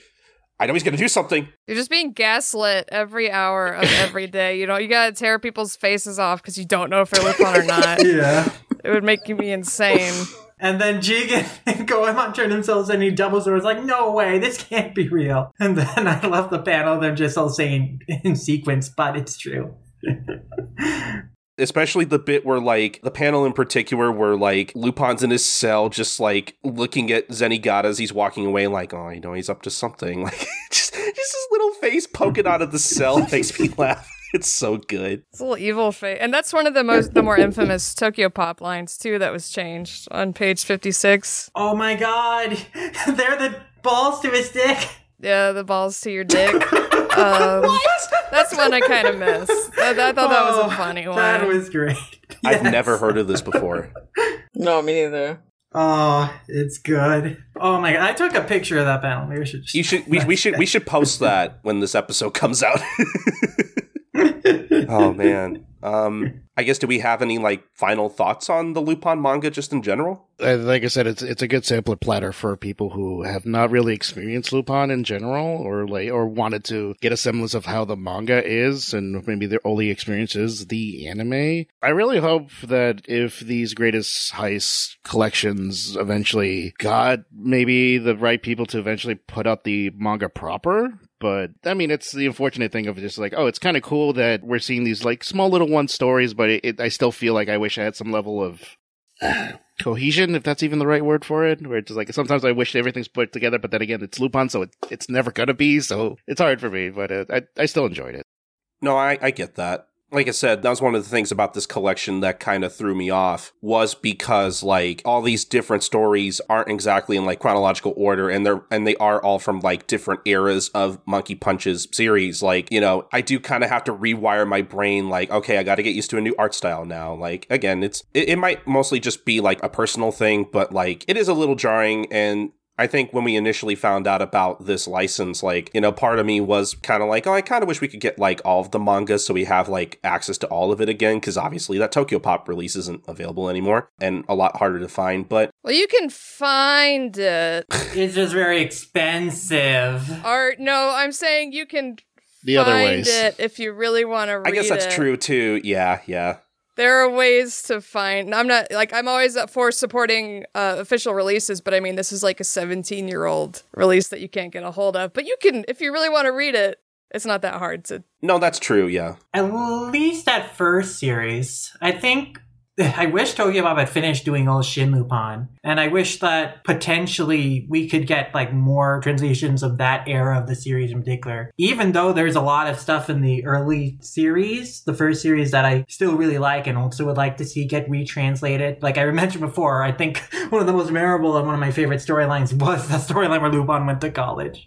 But Yeah. No, I think the Shin Lupin stuff especially is like the stuff that's closer in tone to like the versions of the characters we're more familiar with the anime. And it's just generally like funnier, wackier stuff just consistently. So yeah, I would like more focus on those stories and to have that more available. I kind of almost don't want the full manga to be re-released because I just don't want to live in a world where there's like 14,000 think pieces about the Lupin manga and how we're all evil monsters for enjoying it and making podcast episodes about the show and how we don't criticize it enough. And No, that's totally fair too. I was on Twitter talking about the absolute like wretched part 2 episode that's really anti-Semitic, where the like Holocaust survivors acts like Satan and gets a doll to hypnotize Lupin, and then he dies, and Lupin saves a bunch of Nazis. It's a very weird episode.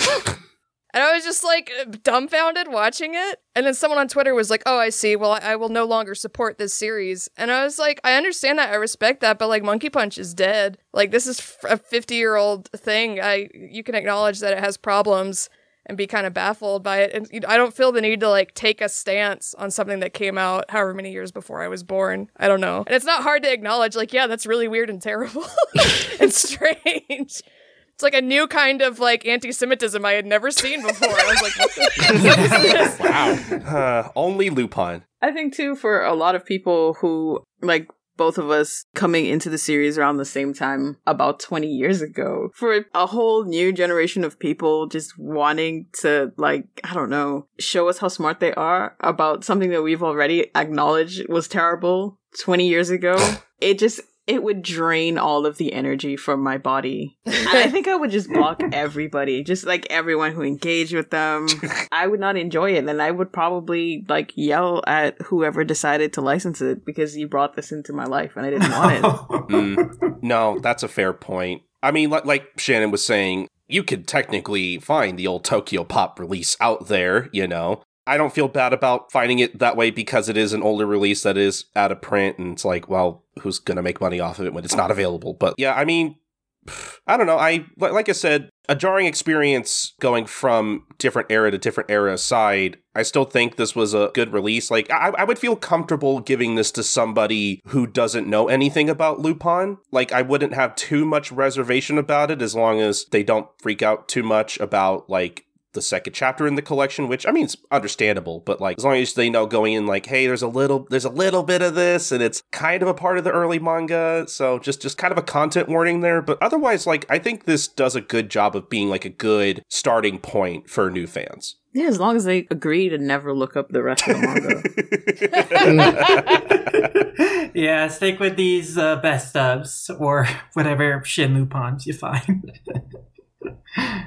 But yeah, no, I mean, for me, like, having read, you know, the original manga, you know, decade ago at this point, maybe less than that, probably. But still a very, very long time ago since I've, like, given it, like, a proper, like, reread. I was worried, you know, going into this, like, oh, is this going to be another situation where a manga that I enjoyed reading when I was, like, a kid in high school, like, will I come back to it and be like, oh, this does not hold up, I won't like this as much? But I was pleasantly surprised. Like, I was glad to find that, oh yeah, a lot of things I remember liking about the manga, about how wacky it is, about some of Monkey Punch's, like, paneling, his aesthetic sensibilities. I still really enjoyed all that stuff, and I still found a lot of stories, a lot of really fun and funny, and yeah, I just came away from it being like, oh yeah, there's still a lot to appreciate about the Lupin manga. A lot of that stuff that has been rightfully criticized, it is concentrated in the earlier parts of the series, and thankfully has been excised mostly from this best stuff collection that really does showcase these characters and Monkey Punch's strengths as an artist and storyteller at its best. And I really appreciate that. And it made me want to be like, oh man, I want to revisit some of my favorite stories that were not included in this collection that I can still remember very well and fondly from the original manga, and then just revisit revisit that. And so, yeah, it was nice to have a showcase of, you know, some of Lupin's greatest hits and some of the greatest strengths of the manga version of Lupin, which is rightfully or probably understandably under discussed when talking about the Lupin franchise, because the animated versions are what define the character. It is what made that character so iconic, even though the manga's popularity, you know, obviously was such that it got adapted originally for animation. But still, like, I think this collection shows that the manga still has a lot of artistic and entertainment value to revisit, at least like the better parts of it. And if we can continue to get more collections of the manga that showcase those best qualities and those better stories from the series, I think that will be quite delightful and quite enjoyable. I'm glad that there is a way for people to more accessibly and illegally get into the Lupin manga or check out the Lupin manga and see what it was like if they're a fan of the rest of the franchise. And it also may be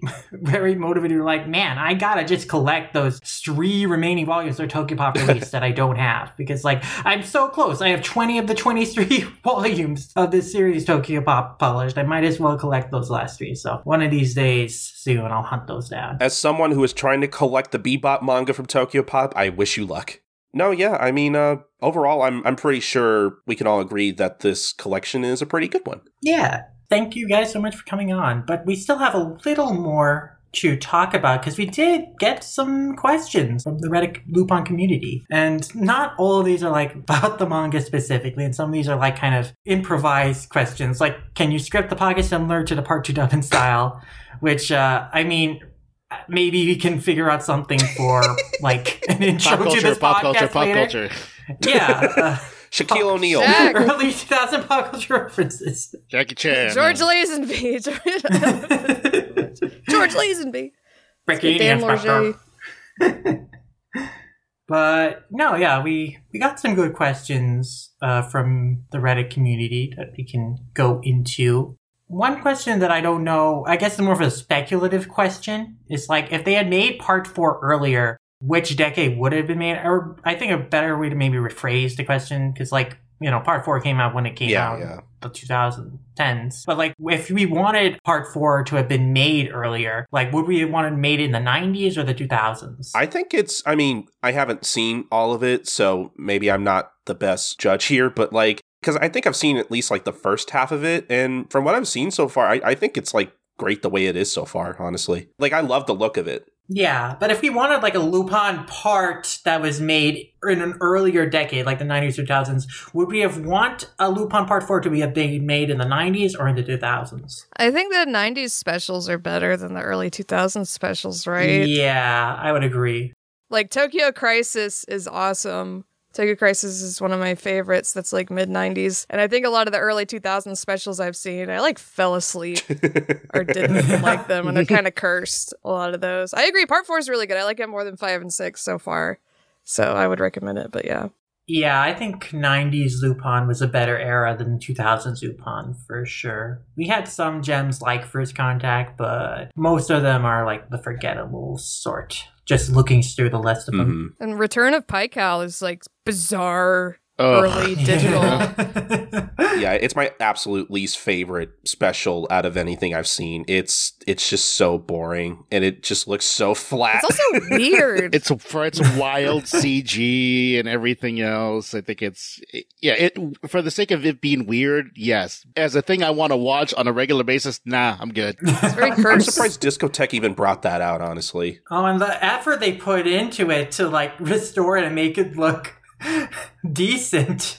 Serviceable. You know, a lot of effort on polishing a third there, for sure. But yeah, I think 90s, generally a better era for Lupin than 2000s. So if they were to have made a TV show, probably the 90s would have been the better call. Yeah. But now we have a question from Tom Drostov, who asks us, like, what are our favorite interpretations of the characters just on an individual level? I think Fujiko's easy. I was going to say, I feel like I know what Foxy's answer would be in particular, yes. So don't answer? Okay, no problem. No, I want to hear it. No, I mean, my favorite interpretation of Fujiko is obviously Woman... I would say wrong. But her series. I just love the way that it plays with our expectations, and then she turns out to be the person that we've always known her as. When it comes to the other characters, that's more difficult for me, mostly because my memory is horrible, so I will need time. I was going to say, I don't know if I have like a particular interpretation of any character. I mean, to kind of try to answer the question, I mean, I think I'm going to say like my favorite particular character episode of any of the TV series so far has to be with episode 4 of part 4, the Jigen episode where he has to like, basically he has to go to the dentist or whatever. I remember watching the part 4 anime for the first time. I think this was before I finished part 1 too, because I was kind of going back and forth between the two for whatever reason. And like, I think because I was so early in the Lupin still, and I remember liking Jigen, but I think that was the episode that like made me fall in love with him in particular, because I think it's just such a good episode just in general. And Kiyoshi Kobayashi always knocks it out of the park, especially considering how old he is, or how old he was when he was still playing Jigen. I'm sad that he had to retire, but he's also old and he deserves a break. 89 or 90? Yeah, basically. Crazy. He's super old. I'm interested in watching part 6 in particular just to hear how Akio Otsuka? Yeah, how he voices it. He's great. I think the first half of part 6 is awful. It's like the Oshi episodes are really interesting. The rest of it just sucks. It's very boring. But yeah, it's just like really terrible character writing. I think that's a shame.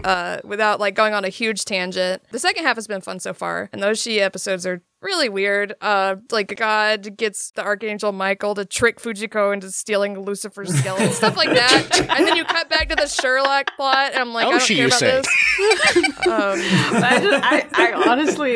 I honestly love like batshit insane stuff like that. The Hemingway fanfiction episode is bad. I don't want to necessarily spoil the end of that one, but there is an episode that's basically just like, I don't know, Lupin is like a nerd for Hemingway, Ernest Hemingway. It's really weird.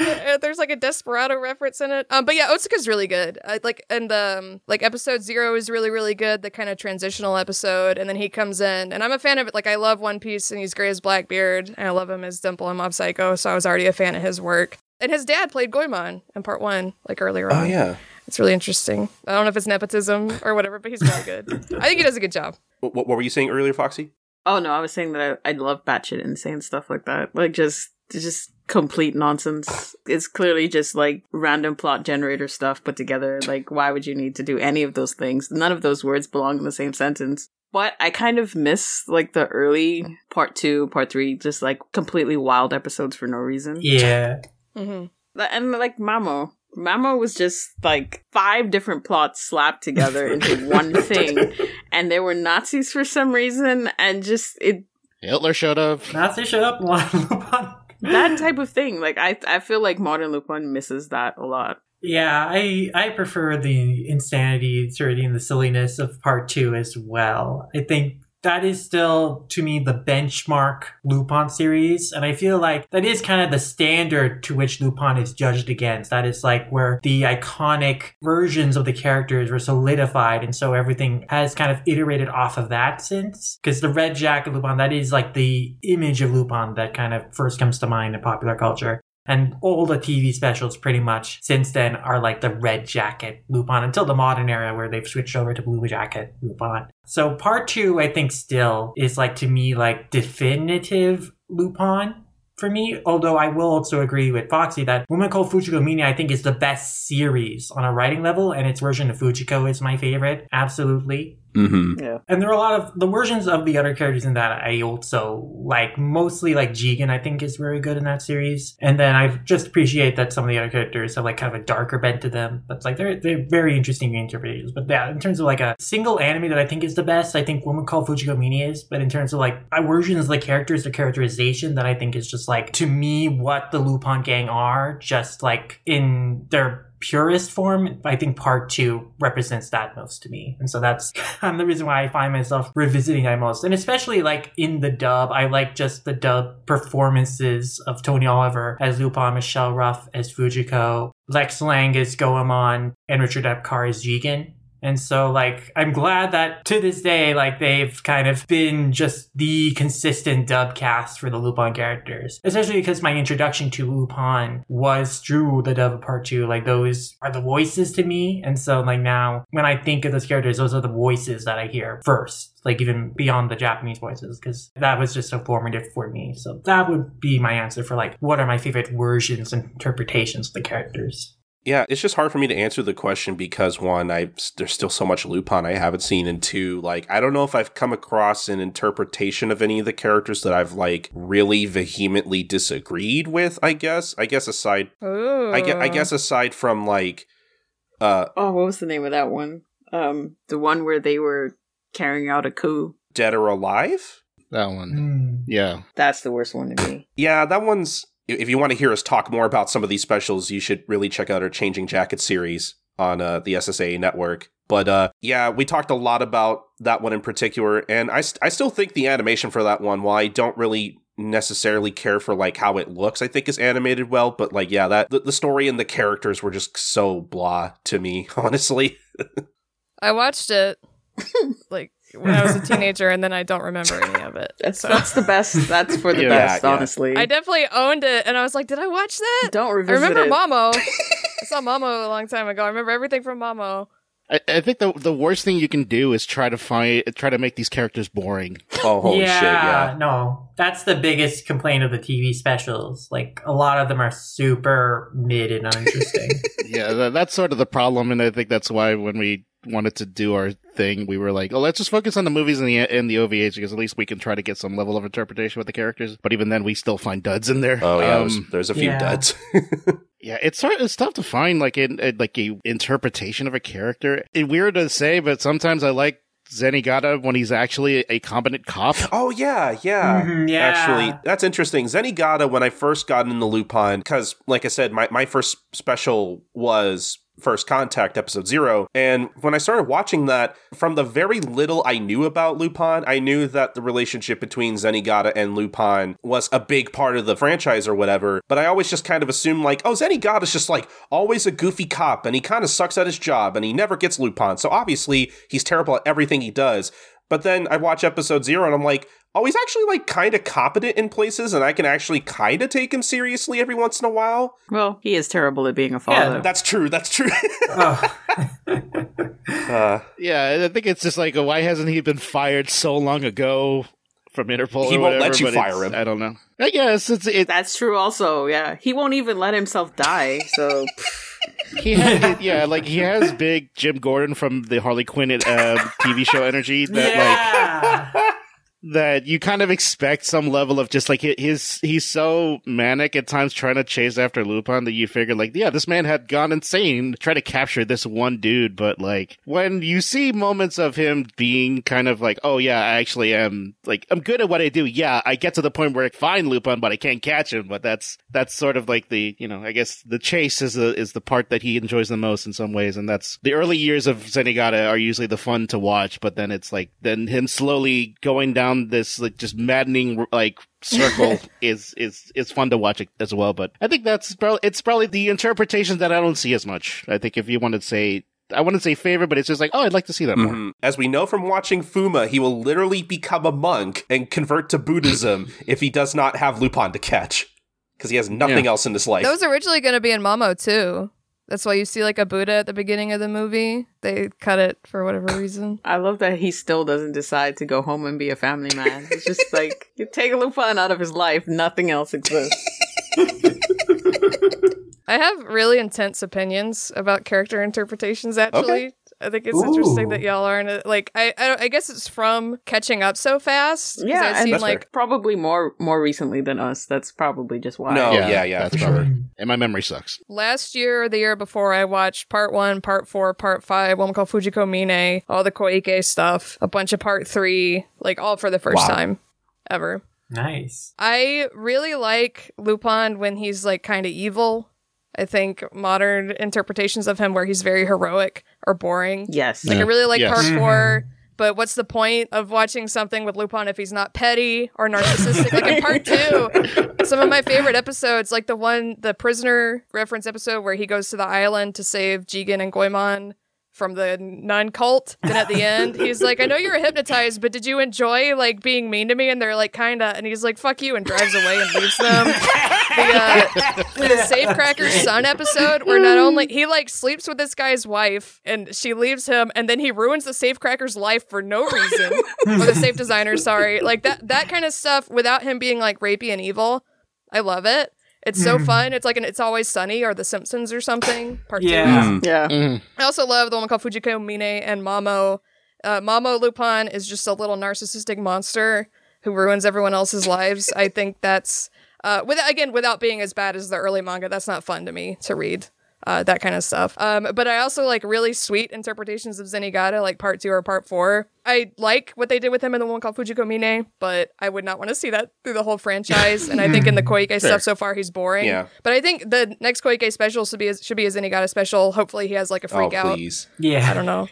I just would like less Fujiko and Zenigata implied sex for like the rest of my Yeah, life. that was I think weird. That really I weirded don't me think that'll out. ever happen again. I've seen Yeah. so much more than I need to see, but I do agree with you a lot about the specific interpretation of Lupin, and I think that's part of why I don't really like Castle Cagliostro, because he's just too nice. He's squishy. I like it as like a retired Lupin. Miyazaki's the only one who ever did it well, though. Yeah. That was part of what was upsetting about part 6 is a lot of the marketing Mhm. is Lupin a hero or a villain? Did he Yeah. kill John Watson? And I mean, this is kind of a spoiler, but Nope.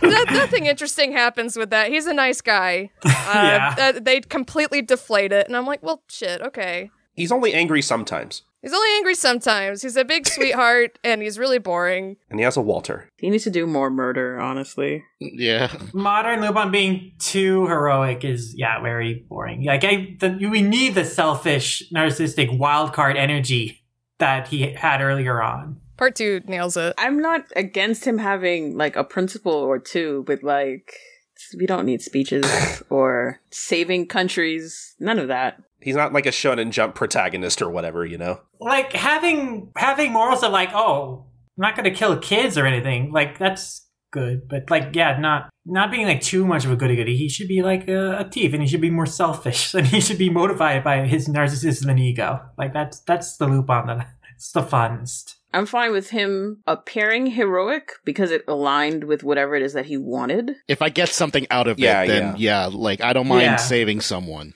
but not like Superman. Like, Yeah. not there. This is so interesting about him. He loves Superman. That's again a part 2 thing where he makes his friends watch Superman like 15 times and they get mad at him. He loves was heroes, great. but he's not a hero. He's an idiot. And he's just good at stealing. It's great that he has heroes that he always fails. He's kind of like Luffy in that way, where he doesn't want to be a hero because then he has to share all the meat. I was tweeting about that recently because Luffy's like, I'm not a hero.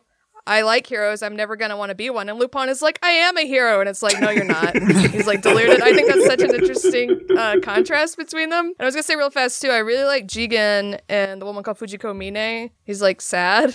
And this I like with Jigen, I like readings of him being like a queer character. I think it makes, especially in like part 1 and woman called Fujiko Mine. It's very like it just makes a lot more sense to me for the character, and he's just being this sort of like sad guy who finds a life. Lupin treats him terribly in that too, but he's like, oh, I have a reason to live now, and I like him in part 2. And then with Goemon, a lot of characterizations are just kind of bad. I think he's really funny in the woman called Fujiko Mine when he like makes her shitty oatmeal. A lot of them just treat him, especially recently, he's just like a walking plot device.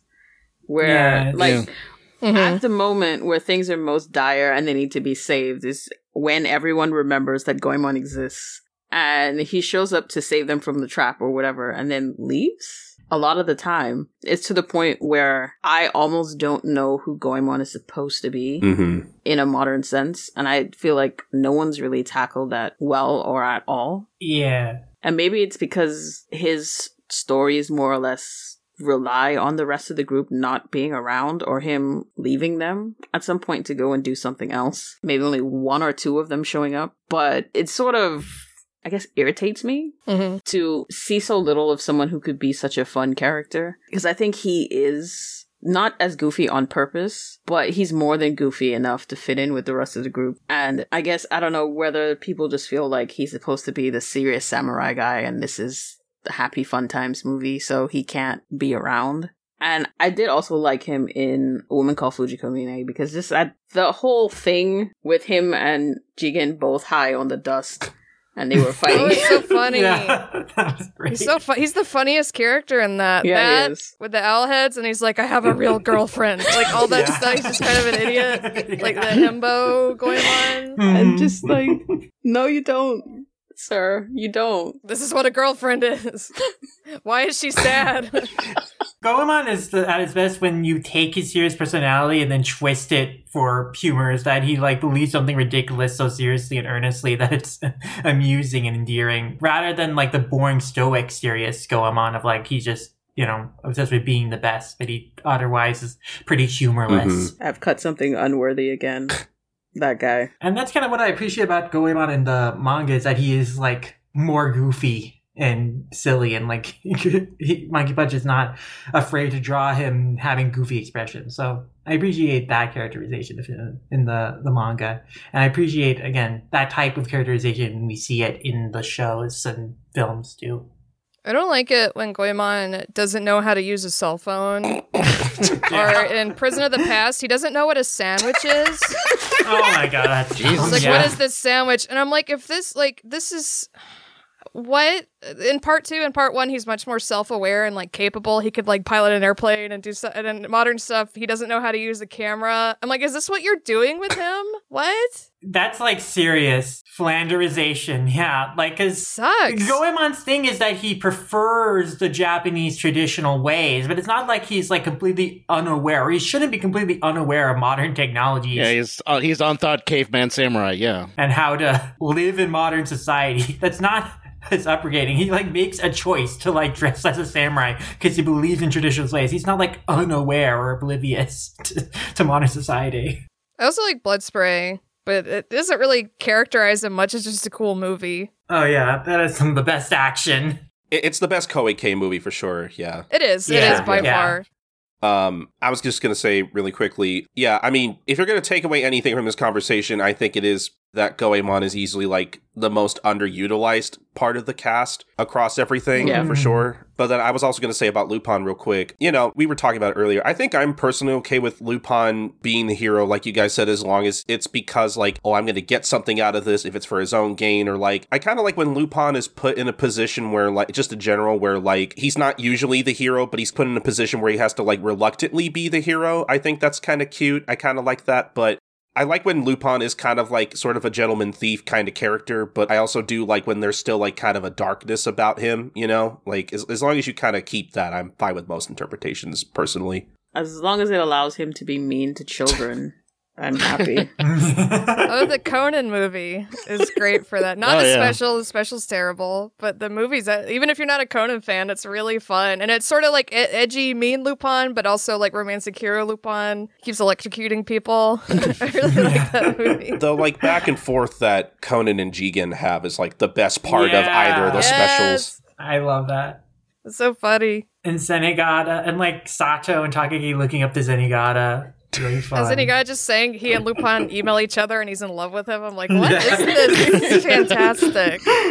Man, we need to cover those specials on either SSA or One Podcast Prevails at some point. We will eventually. When are they going to make Lupin versus Kaito Kid? They teased it as a joke, but I actually want I to actually see want to see that too, though. That actually would be cool. I think those characters would bounce off with each other. Maybe one day. One day. Just give us what we want already, TMS.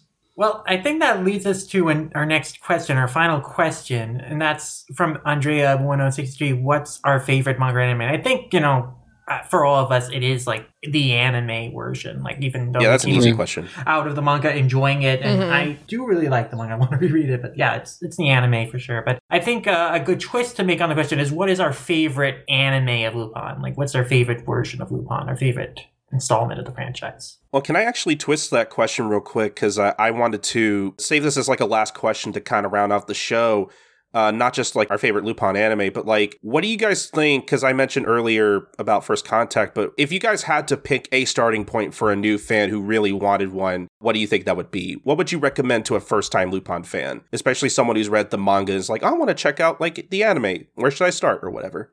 I've been asked this a bunch on Twitter, and what I ended up sort of copying and pasting is I don't think there's any one thing that could possibly encapsulate what the franchise is, because some of it is so different. So I just tell people to make an afternoon of it and watch Cagliostro, the first, Momo, and Blood Spray, and some part 2 episodes like the Miami bank raid anniversary, the dub episode of The Vampire, But Your Brother Was Such a Nice Guy, Target is 555 meters, Combat Magnum Scattered in the Wasteland, and of course Albatross, one of the Miyazaki episodes. I think that together is like a sample, like you order like an appetizer sampler plate at a restaurant. It's like that. Because I don't think there's anything, any one thing that could possibly encapsulate like Momo and Cagliostro, because they're opposite movies. Oh, yeah. Yeah. It's a greatest heists, if you will. Yes. No, just select the best of the best to show off the different tones and styles of Lupin. And that's a good way to have someone evaluate what type of Lupin content and story that they'll get into and they will gravitate towards. My thing also with kind of like anyone, for anyone listening to this who doesn't know that much about Lupin, definitely don't go into it expecting like a set canon at all. Like anything could be done with these characters. Like I always equate it to like, if you like Scooby-Doo and you're used to like, different interpretations of the characters and you're okay with the fact that like, these are just fun characters and they don't have like an origin story per se. Like, I think you'll have a fun time with Lupin. Yeah, Scooby-Doo and Lupin are very similar franchises because there's always something new from them, like every year. Like every year there's a new Scooby-Doo, every year there's a new Lupin. There are multiple shows and some are better than others. They both had CG films released within months of each other. One was better than the other, I will say in that case. But and they also are all borrowing from kind of like this default understanding of like what the characters are, the full template of who the characters are and their dynamics with each other. That gets iterated and twisted upon by different versions and interpretations by different creative teams and stuff over the years. And then there's like a very kind of clear like idea of what the classic era is and what the modern era is, what was like kind of the revival moment for franchises. So yeah, they're very similar in that way. And much like Scooby-Doo, it's not necessary to like try and watch everything, and probably it's a good idea to not try and watch everything, but like to figure out like what tone and what style of stories you like most, and then gravitate towards those and the stuff in that ballpark. The only difference with Scooby-Doo in particular is that it's a lot of the same thing, whereas I feel like Lupin, has a lot more variety. Yeah, well, Scooby-Doo will have stuff that mixes up the formula, you know, your zombie islands and your mystery inks. That's fair, yeah. And whatnot, but yeah, no, Lupin has even more range comparatively. I mean, I feel like in terms of like a favorite, like, I know I'm kind of mixing up the questions, I apologize. But I feel like in terms of a favorite, like, I mean, I think we're all in agreement that it's probably either Momo or Cagliostro, because those are like the best ones, even though, like Shannon said, they do represent like two wildly different sides of the Lupin franchise, for sure. Yeah.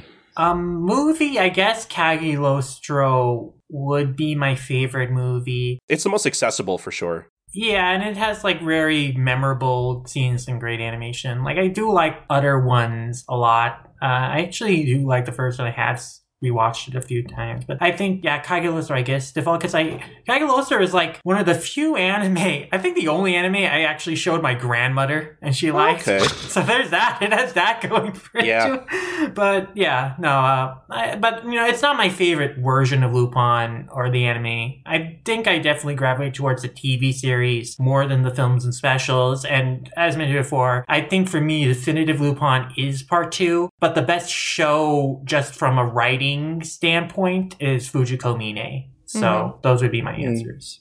I think that I wouldn't recommend Cagliostro as like a first watch, because I feel like it's such a take on the characters that you're basically never going to get again. That's fair, yeah. Mm-hmm. So it might be better for your expectations if you reward yourself with it after you've made it through enough of any one of the series that you have a pretty good handle on who the characters are, and then go with that. I think Momo's fine for a beginning thing, because it's just enough of the weird and bizarre and evil Lupin that that it's sort of a more accurate read on who he is nearer to the beginning of the series. I do want I think more than anything, is a short 13 episodes is fine. Series on each one of the iconic characters. So we already got the Fujiko one, so that's fine. The whole show is the Lupin one, so we don't need that. But Goemon, Zenigata, and Jigen, if all three of them got something that was more of a character study on them, I think that could be really cool as an addition to the Lupin canon as it exists, rather than another, like a part 7, I guess, after this, where, I don't know, another iconic literary character that we could just throw in for no reason. What other European country are we going to loosely set the characters in this time? Let's go with Serbia for no reason. But yeah, no, I think that'd be cool to have focal series for the different characters. Zenigata did have like a live action series that, Jen, I know you really like the actor who played Zenigata in that. That's the only thing I liked out of what I saw of it. Well, so maybe an anime version that's like better. Oh, he is like, he doesn't look like Zenigata, but he is a walking cartoon. He's awesome. His name's Ryohei Suzuki, maybe. If you just watch clips of it, I like to watch more of it, but like the writing and production design was all just like terrible. And I was like, oh, because Zenigata's my favorite. And I was excited about it. And then I was like, oh. I would actually really, really love a Zenigata like a TV anime. I think that would be really cool. I think you could do a lot of cool stuff with that. He has his own manga. Oh, does he? It's not translated, but it's pretty easy. I like bought a random volume of it just to look at. I was like, this is cool. This will never be translated into English officially. I probably never scanlated, but he does. There's a ton of spin-off manga. Oh yeah, there's an Italian one original comic. Oh wow, that someone's scanlating. If you look for it, you can find that too. That again will probably never be officially translated into English. But yeah, you have to look into that. Didn't we talk about there's like some Lupin Isekai manga? Yeah, there is. There is. That one's brand new. What? Okay. It's nightmarish. It's one of those people where their art style is like, oh, this person probably drew a lot of hentai and they can't draw normal people. I'm being mean, but it is really weird. I read a little bit of it and I was like, okay. Wait, and Lupin gets isekai'd or someone gets isekai'd into Lupin? I wish it was the latter, but it's the former. Oh. And I think I remember like a teenage girl fantasy girl falling in his lap and there's a panty shot. And I'm like, okay, this is not really what I read Lupin for. Yeah, I forgot about that. I would be very interested to see if that ever gets licensed. It probably won't, but it's out there, let's just say. It's a very recent series, so maybe, 7 Seas would license it. I mean, look, 7 Seas loves their isekai manga, and just bring it over. And they license modern manga reinterpretations of classic series, and the classic series themselves, so... Any of y'all have seen part 6? The like little eye catch things? Interstitials? That artist, I don't remember, I think it's a woman, I'm not sure his or her name, but they did a manga called Lupin T.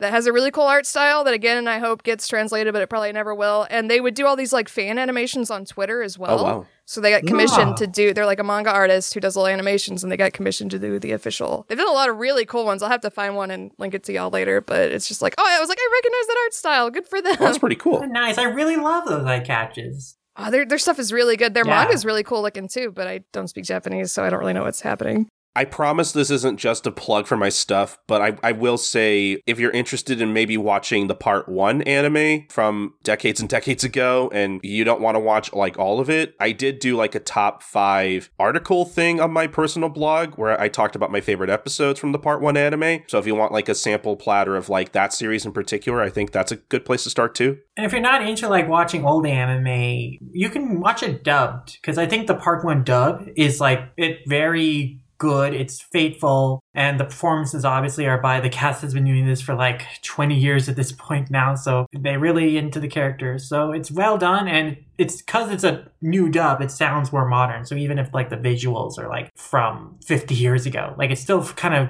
gives you the sense like, oh, you're watching kind of a more modern show just because the sound quality of the audio is so good. And I think it's a good time to check that out. In general, though, if you're like, I guess, adverse for some reason to watching older stuff, I do think like part 4 is a pretty good show. So that's a good way to get into it if you want something more modern. It has some great episodes. Oh, yeah. People love part 5. There is nothing I like about part 5. People get mad at me. It's fine. But the first episode has like an underage girl panty shot, and then she's like in love with Lupin. And I'm like, that's weird. That's unfortunate. And then it just sort of goes downhill from there. I mostly like part 5, but I do agree that there's stuff with Ami that I don't like at all. Well, it was also like drones, the dark web. It's already dated. Whereas part 4 is insane and really fun and more in line with part 2. So, Well, I hope we gave everybody listening to this podcast who might not have already been into Lupin maybe a good starting point there. I mean, in general, like, if you really don't know where to start, just kind of like look around, see what's the most interesting to you. There's not really like a bad starting point, in my opinion, honestly. They're bad specials, but Unless it's one of the worst specials. I guess that's true, yeah. and don't sit there and watch a bunch of the like 2000 specials because they're god awful. A lot of them are. oh, some of them really suck. But yeah, I think you're kind of looking at what sounds interesting. If you read a synopsis of it, to be like, all right, let's try this. I think that's sort of the kind of the better thing about Lupin is that there's no real beginning and there's no real end to it. It's always middle chapters, so you kind of always kind of have to go on based on, I don't know, hey, if it's modern enough that it looks good, okay. If you care about the art style or whatever, then if you don't mind older animation, check out some of the older series. There's a lot to be had. If you just want something quick, check out one of the movies. Those are easy too. Accessible too. The first is anyone could watch the first. The first is good. Is a good one. I have issues with the plot, but like if you want to watch something with your family or just like random friends, it's animated very well. Oh, yeah. It's a gorgeous movie. Oh, yeah. Yeah, I can't think of anything else. I think that's a good place to end. I had a lot of fun talking about Lupin with you guys, and I really want to thank Shannon, Doctor, and Foxy all for coming on. Thanks for having us. It was super fun. Yeah. Yeah, it was really cool. Mm-hmm. And I guess this is the part of the show where we'll let you guys kind of plug your stuff. And I guess, Shannon, we could start with you. I am primarily a video essayist, so I would recommend people check out my review of the first that y'all mentioned. If you go on YouTube and type in Strucci movies or like Strucci Lupin the First, you can find it. I'm also a player and co-host on the Teenage Superhero Body Horror Actual Play podcast, Critical Bits. I'm the film correspondent for Struggle Session. I am on the Fight Together miniseries on the One Piece podcast. And this is the 4th time I've been on a podcast to talk about Lupin.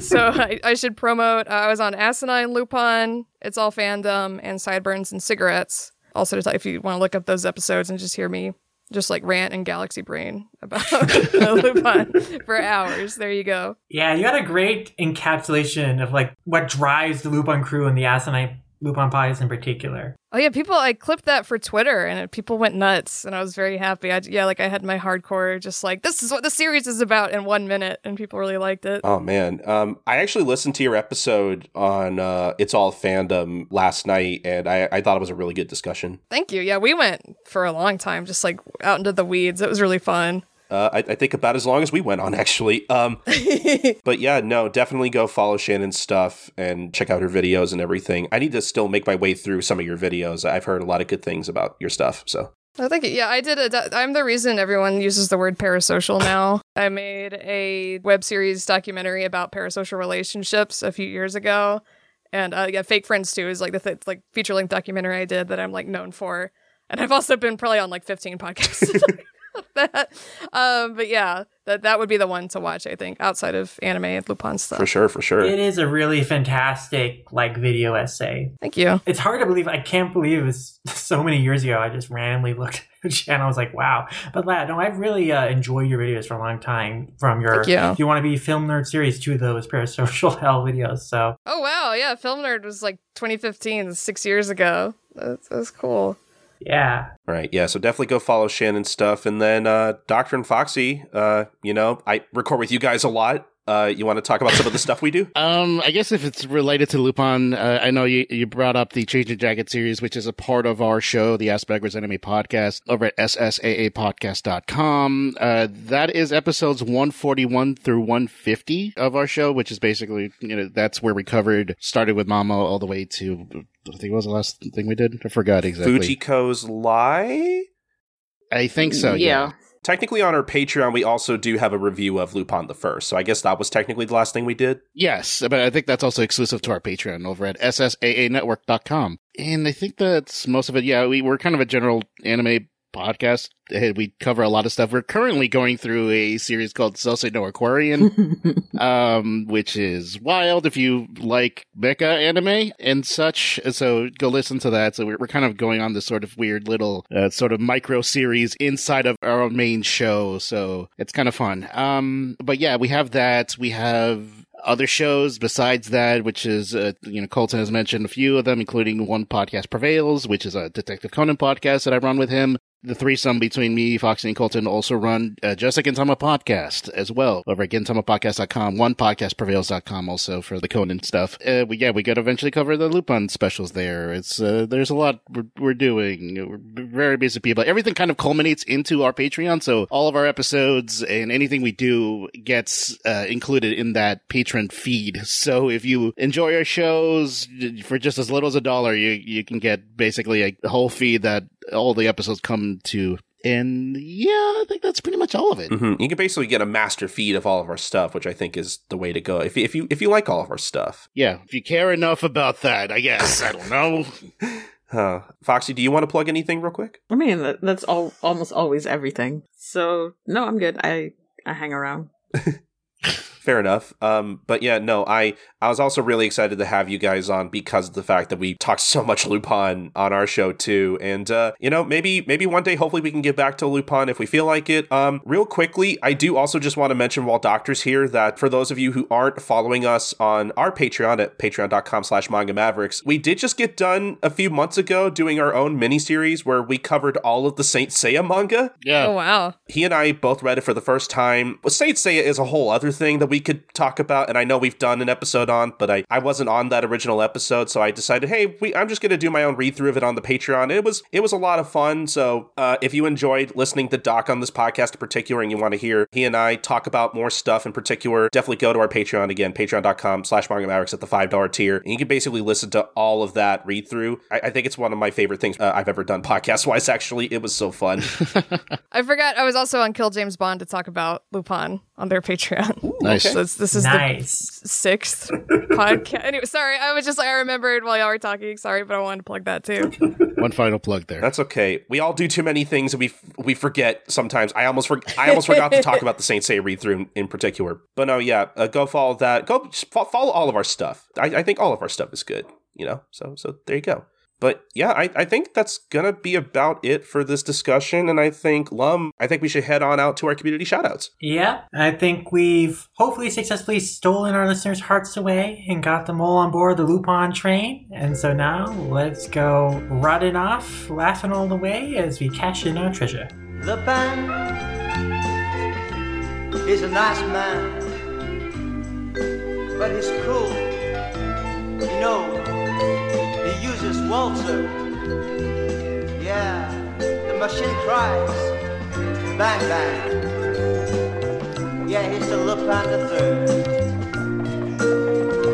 Nice man. Yeah, he smiles. Then he gets angry sometimes. But he's a groovy guy. Yeah, Lupin the Third. Go, man. You got to feel it. Yeah, Lupin. Yeah, Lupin. You're great. Thanks again to Dr. Foxy and Sean for coming on the show to talk about Lupin with us, this classic manga collection, and hopefully there'll be even more manga Lupin releases coming out for us to talk about in the future. And yeah, it'd be great to just continue to explore the world of Lupin the Third manga. But, there's been a lot of great conversation about the franchise in general, a lot of great thoughts on the anime and the general media of Lupin. And of course, we recommended it before as a community shout out and brought it up in our conversation, I'm sure. But definitely, if you haven't yet, check out Shannon's video on Lupin the First and what they really enjoyed about it as a Lupin feature, and just their thoughts on it. So I always enjoy Shannon's essays, and I thought that their first review is really, really excellent. And again, go and follow them for just general Lupin takes, because they always have Lupin on the brain. And yeah, for other thoughts on Lupin, though, there have been a lot of great places that you can go to for great analysis and discussion. Lupin Central being central among them, of course. They do a great job reporting news about everything that's going on in the Lupin world, and as well as editorializing like new releases and content and stuff. They did a lot of great reviews for Part 6. They did a great feature on the Greatest Heights manga collection where they, took a look at the copy. They compared the release to the Tokyopop release. They broke down the stories, where they came from and what's interesting about them. And yeah, they did a great job really taking a keen eye to the release and looking at it, how it compared with the previous Tokyopop release. And I thought they did a great job with that. In addition to that, they did a great feature recently about like manga stories from the original manga that they would like to see adapted into the anime. So I thought they picked a lot of really interesting chapters that, this would be cool to see adapted. So definitely I thought that feature was great, and it works as a great recommendation list for chapters, stories from the manga to check out if you're curious to explore even further past the classic collection and hunt down the Tokyopop releases and read more and have a list of some of the best stories to check out from those. Another great blogger in the Lupin space that whose work I'm really enjoying recently is Kara Dennison's pieces on Lupin. They are doing like kind of a Lupin the Third Rewind project, and they've been basically going through part 1, reviewing it episode by episode, kind of breaking down what they're noticing about how the series kind of evolves, how breaking the plots of episodes, of course, but also how characters are changing episode by episode, overarching themes that they're noticing, comparing it with the original Arsène Lupin stories, and putting a historical perspective also on like some of the stories as well. And I think like their analysis has been really interesting, and it's been really interesting to just read them put like a lot of these episodes in perspective, in context with the rest of the franchise and how it borrows or builds upon these early episodes and other shows, other pieces of Lupin media. So really been enjoying their series. Definitely check out their blog for more podcasts on Lupin. Great podcast, Lupin Focus podcast that's been doing some great episodes has been Sideburns and Cigarettes. They did some great episodes on Part 6, but also they had 2 recent episodes that I really enjoyed. One is a starter's kit, the episode they did on Lupin. Basically, they recommended just various pieces of media from the franchise that they think would be good introductions for newbies to get into Lupin, which includes various episodes from Parts 1 and 2, movies like the first, and even like recommended the Takarazuka musical, which was an interesting pick. But yeah, I think that they did a great job choosing a lot of episodes that would be great introductions to Lupin. So if you went through this episode coming out more curious to get more into Lupin, I think their episode on that would be really, really helpful. I think they made some really good selections. And they also did a really great tribute episode to Yoshi Kobayashi recently, where they reflected on his most memorable performances in the franchise over the years, and what he means to them, what they took away from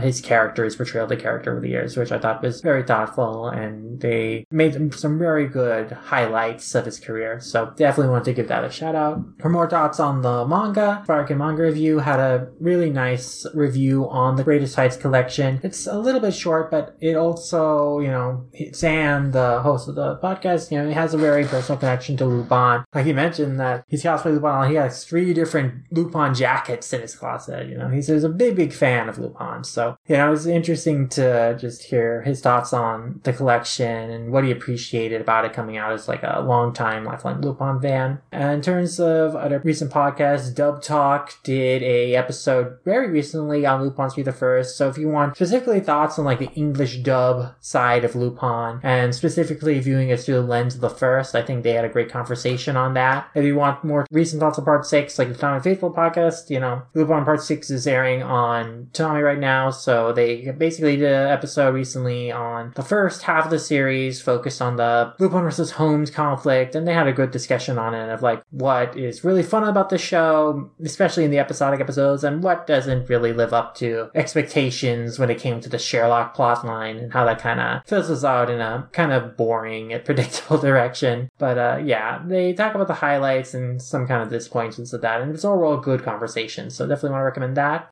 A lot of great video essays on Lupin that have been made recently as well I wanted to shout out. So first, for kind of a little bit of an older video, but I think one that's fairly relevant to your conversations. Toshio Okada, the founder of Gainax and, producer on a lot of the early projects, he has this YouTube channel called Oda King, and people have been like subbing his videos in English, and they've mainly been focusing a lot of his Ghibli related conversations and lectures on his YouTube channel in terms of what they translate. But one of the videos they translated late last year was his discussion on the final episode of Lupin that Miyazaki directed, Farewell, My Beloved Lupin, the last episode, part 2, where Okada really dug into, the context of that episode. Like, obviously not just in context of like the obvious connections between, the heroine and that looks like Nausicaa, and then the giant robot is like the robot in Castle in the Sky and stuff like that, but also like thinking about,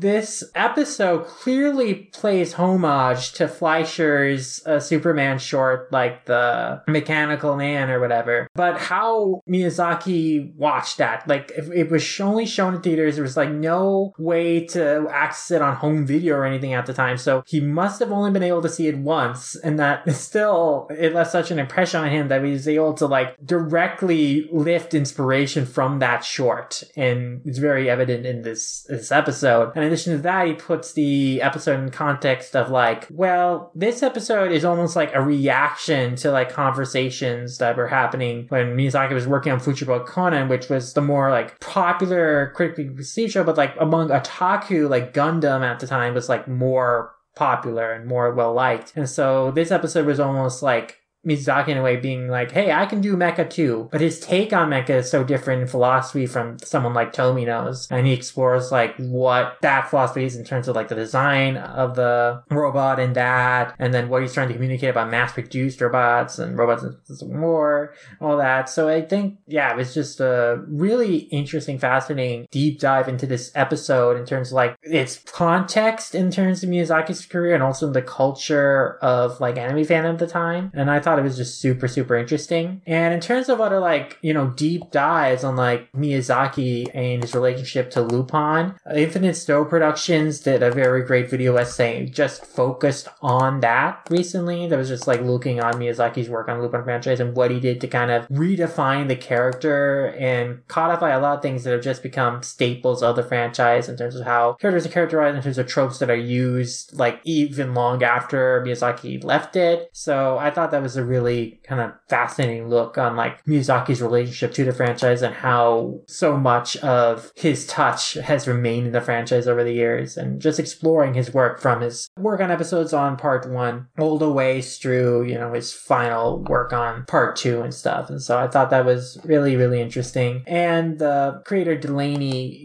they have done a lot of different articles on Lupin on their Medium as well. So definitely check those out as well. They've also done additional articles on Casa Cagliostro, on Lupin just in general, on Mystery Amano. So definitely check those out. In terms of other video series, there are like 2 YouTubers that are really specializing on Lupin retrospectives right now that I would recommend. First is Froban, who is like doing kind of more intermittent like Lupin review pieces, but he has been doing a lot of really interesting episodes. Like recently, he has done a video where he's like ranking, like he's reviewing and ranking every episode of Lupin part 2. It's kind of broken it up in like seasons, so like a set of 4. But yeah, it's just interesting hearing him go through every episode and like kind of evaluate it. And it's obviously not mileage will vary on like what episodes you'll like more than him and stuff, and definitely I have like some disagreements, but like I think his thoughts on the episodes and what works about them are very interesting. And in general, I think his Lupin videos are really strong. Like his episode on part 1 did a good job looking at a lot of different angles. His episode on the pilot film was really well researched, well done, and his episode also on Strange Psychokinetic Connection also really good. So definitely his videos I've been really enjoying his Lupin takes, and especially it's nice to get like a British perspective. Like he's based in the UK, so it's interesting to also hear like kind of different kind of cultural differences in like how Lupin has been available over there, what he has access to, and how that also affects kind of his perception of the media in general that he gets to engage with.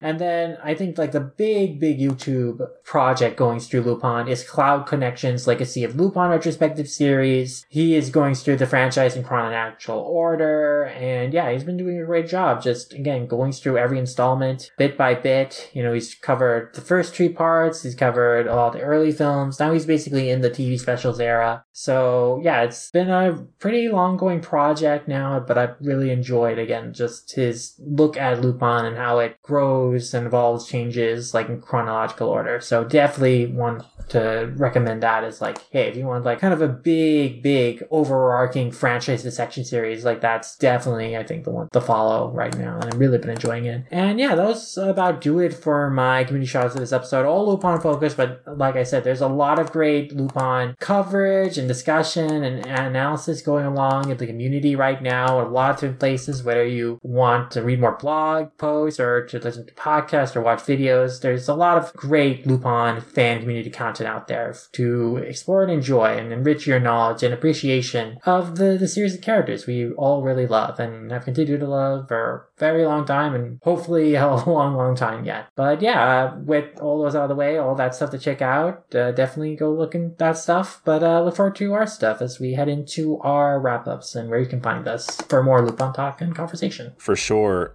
We probably mentioned it at the end of our discussion, but just one more quick plug for a podcast miniseries that myself, Doc, and Foxy did over at the Ass Backwards Anime podcast called the Changing Jacket series, where we went over a whole lot of like Lupin movies and specials and everything, and that was a lot of fun to do. We'll definitely leave links to that along with everything else we've talked about on this episode in the show notes. Yep, as well as our previous Manga Merits and Movies coverage of Castle of Cagliostro, Lupin Street the First, and Blood Spray of Goemon Ishikawa. For sure. But yes, thank you guys so much for listening to this episode of Manga Mavericks. We really hope you enjoyed it. And until the next time you listen to us, we're going to go ahead and end the show there, but not before we let you guys know where you can find us and all of our stuff. Starting with my good friend Lum, where can the good people find you? You can find me at Lumramiasha on Twitter. It's Lumramiasha, a variety of places like Animation Revelation, Analyst, Letterboxd. Reuters, Lumramiasha, you can find me there by that name. You can read my manga reviews on mangamavericks.com. A lot of books coming in, a lot of reviews planning to go out. Look forward to more in there. You can also find my other podcasts on there. Lum Squad, the Yoshiatsu Focus podcast I do with my good friend Andrew Asayu Shimura, where we discuss the wonderful wacky world of Mukashi's classic sci-fi rom-com manga Yoshiatsura. Having a lot of fun going through the manga as released by Viz Media. The anime is available by Discotek and streaming on Crunchyroll, and we're very excited to look forward to the new series coming out pretty soon next month and cover the classic series as the classic TV series is finally being released by Discotek next year. So there's a lot to talk about in regards to so we have a lot of plans, a lot we're looking forward to. So if you want more classic discussion on classic, seminal, influential anime manga series, definitely listen to our show. You can find us on Twitter at @Lum_Squad. You can find our channel, YouTube channel, by searching for it in the search bar, YouTube, and then you can also listen to the podcast pretty much every podcast platform you can think of: Apple Podcasts, Spotify, Stitcher, Anchor. We also cross-post episodes in the Manga Arts feed and post episodes early, sometimes a lot early, on the Manga Arts Patreon. And if you enjoy the art I do for our shows, the illustrations, thumbnails I make, or the animation illustrations I make in general, you can find that stuff on my Instagram at SetArtworks. All right, but as for me, I'm Colton. You could find me on Twitter at SniperKing323. I also host and produce a lot of my own other podcasts outside of Manga Mavericks that you can find links to over at my personal blog at coltoncorner.wordpress.com. You can go over there to click on the podcast page and basically check out all the other podcasts I'm doing at the moment, even some podcasts I'm not doing anymore, and even all the guest spots I've had on other podcasts over the years. I also mentioned this during the Lupin discussion, I think, but you can also read the only writing I've ever done where I actually did a top 5 of my favorite episodes from Lupin the Third Part 1, the 79 anime series. And yeah, go check that out if you want to know more about how I feel about part 1 of the anime in particular. But yeah, I just figured I'd bring that up on here because that is on my personal blog as well if you go there. And this is a Lupin episode, so this is the one time I can mention that and it doesn't seem forced. But yes, coltoncorner.wordpress.com is where you can find that and basically links to all my other podcasts that I'm doing and or not doing at the moment. But as for us and Manga Mavericks in general, you can find every episode of Manga Mavericks over at mangamavericks.com. That's where we post every episode first, unless you're a patron of ours at patreon.com/Manga Mavericks. Where at the $2 tier in particular, you will have access to select episodes of the podcast depending on when we have them edited. Basically, if we have an episode of the podcast edited before it's supposed to go up on our main feed, we'll put it up at the $2 tier on our Patreon first for patrons to listen to before anyone else. But also that really depends on where we're at in our editing schedules and what we have done and everything. So really, if you want more reliable content, admittedly, you should sign up for our $5 tier where we post a new bonus podcast at the end of every month.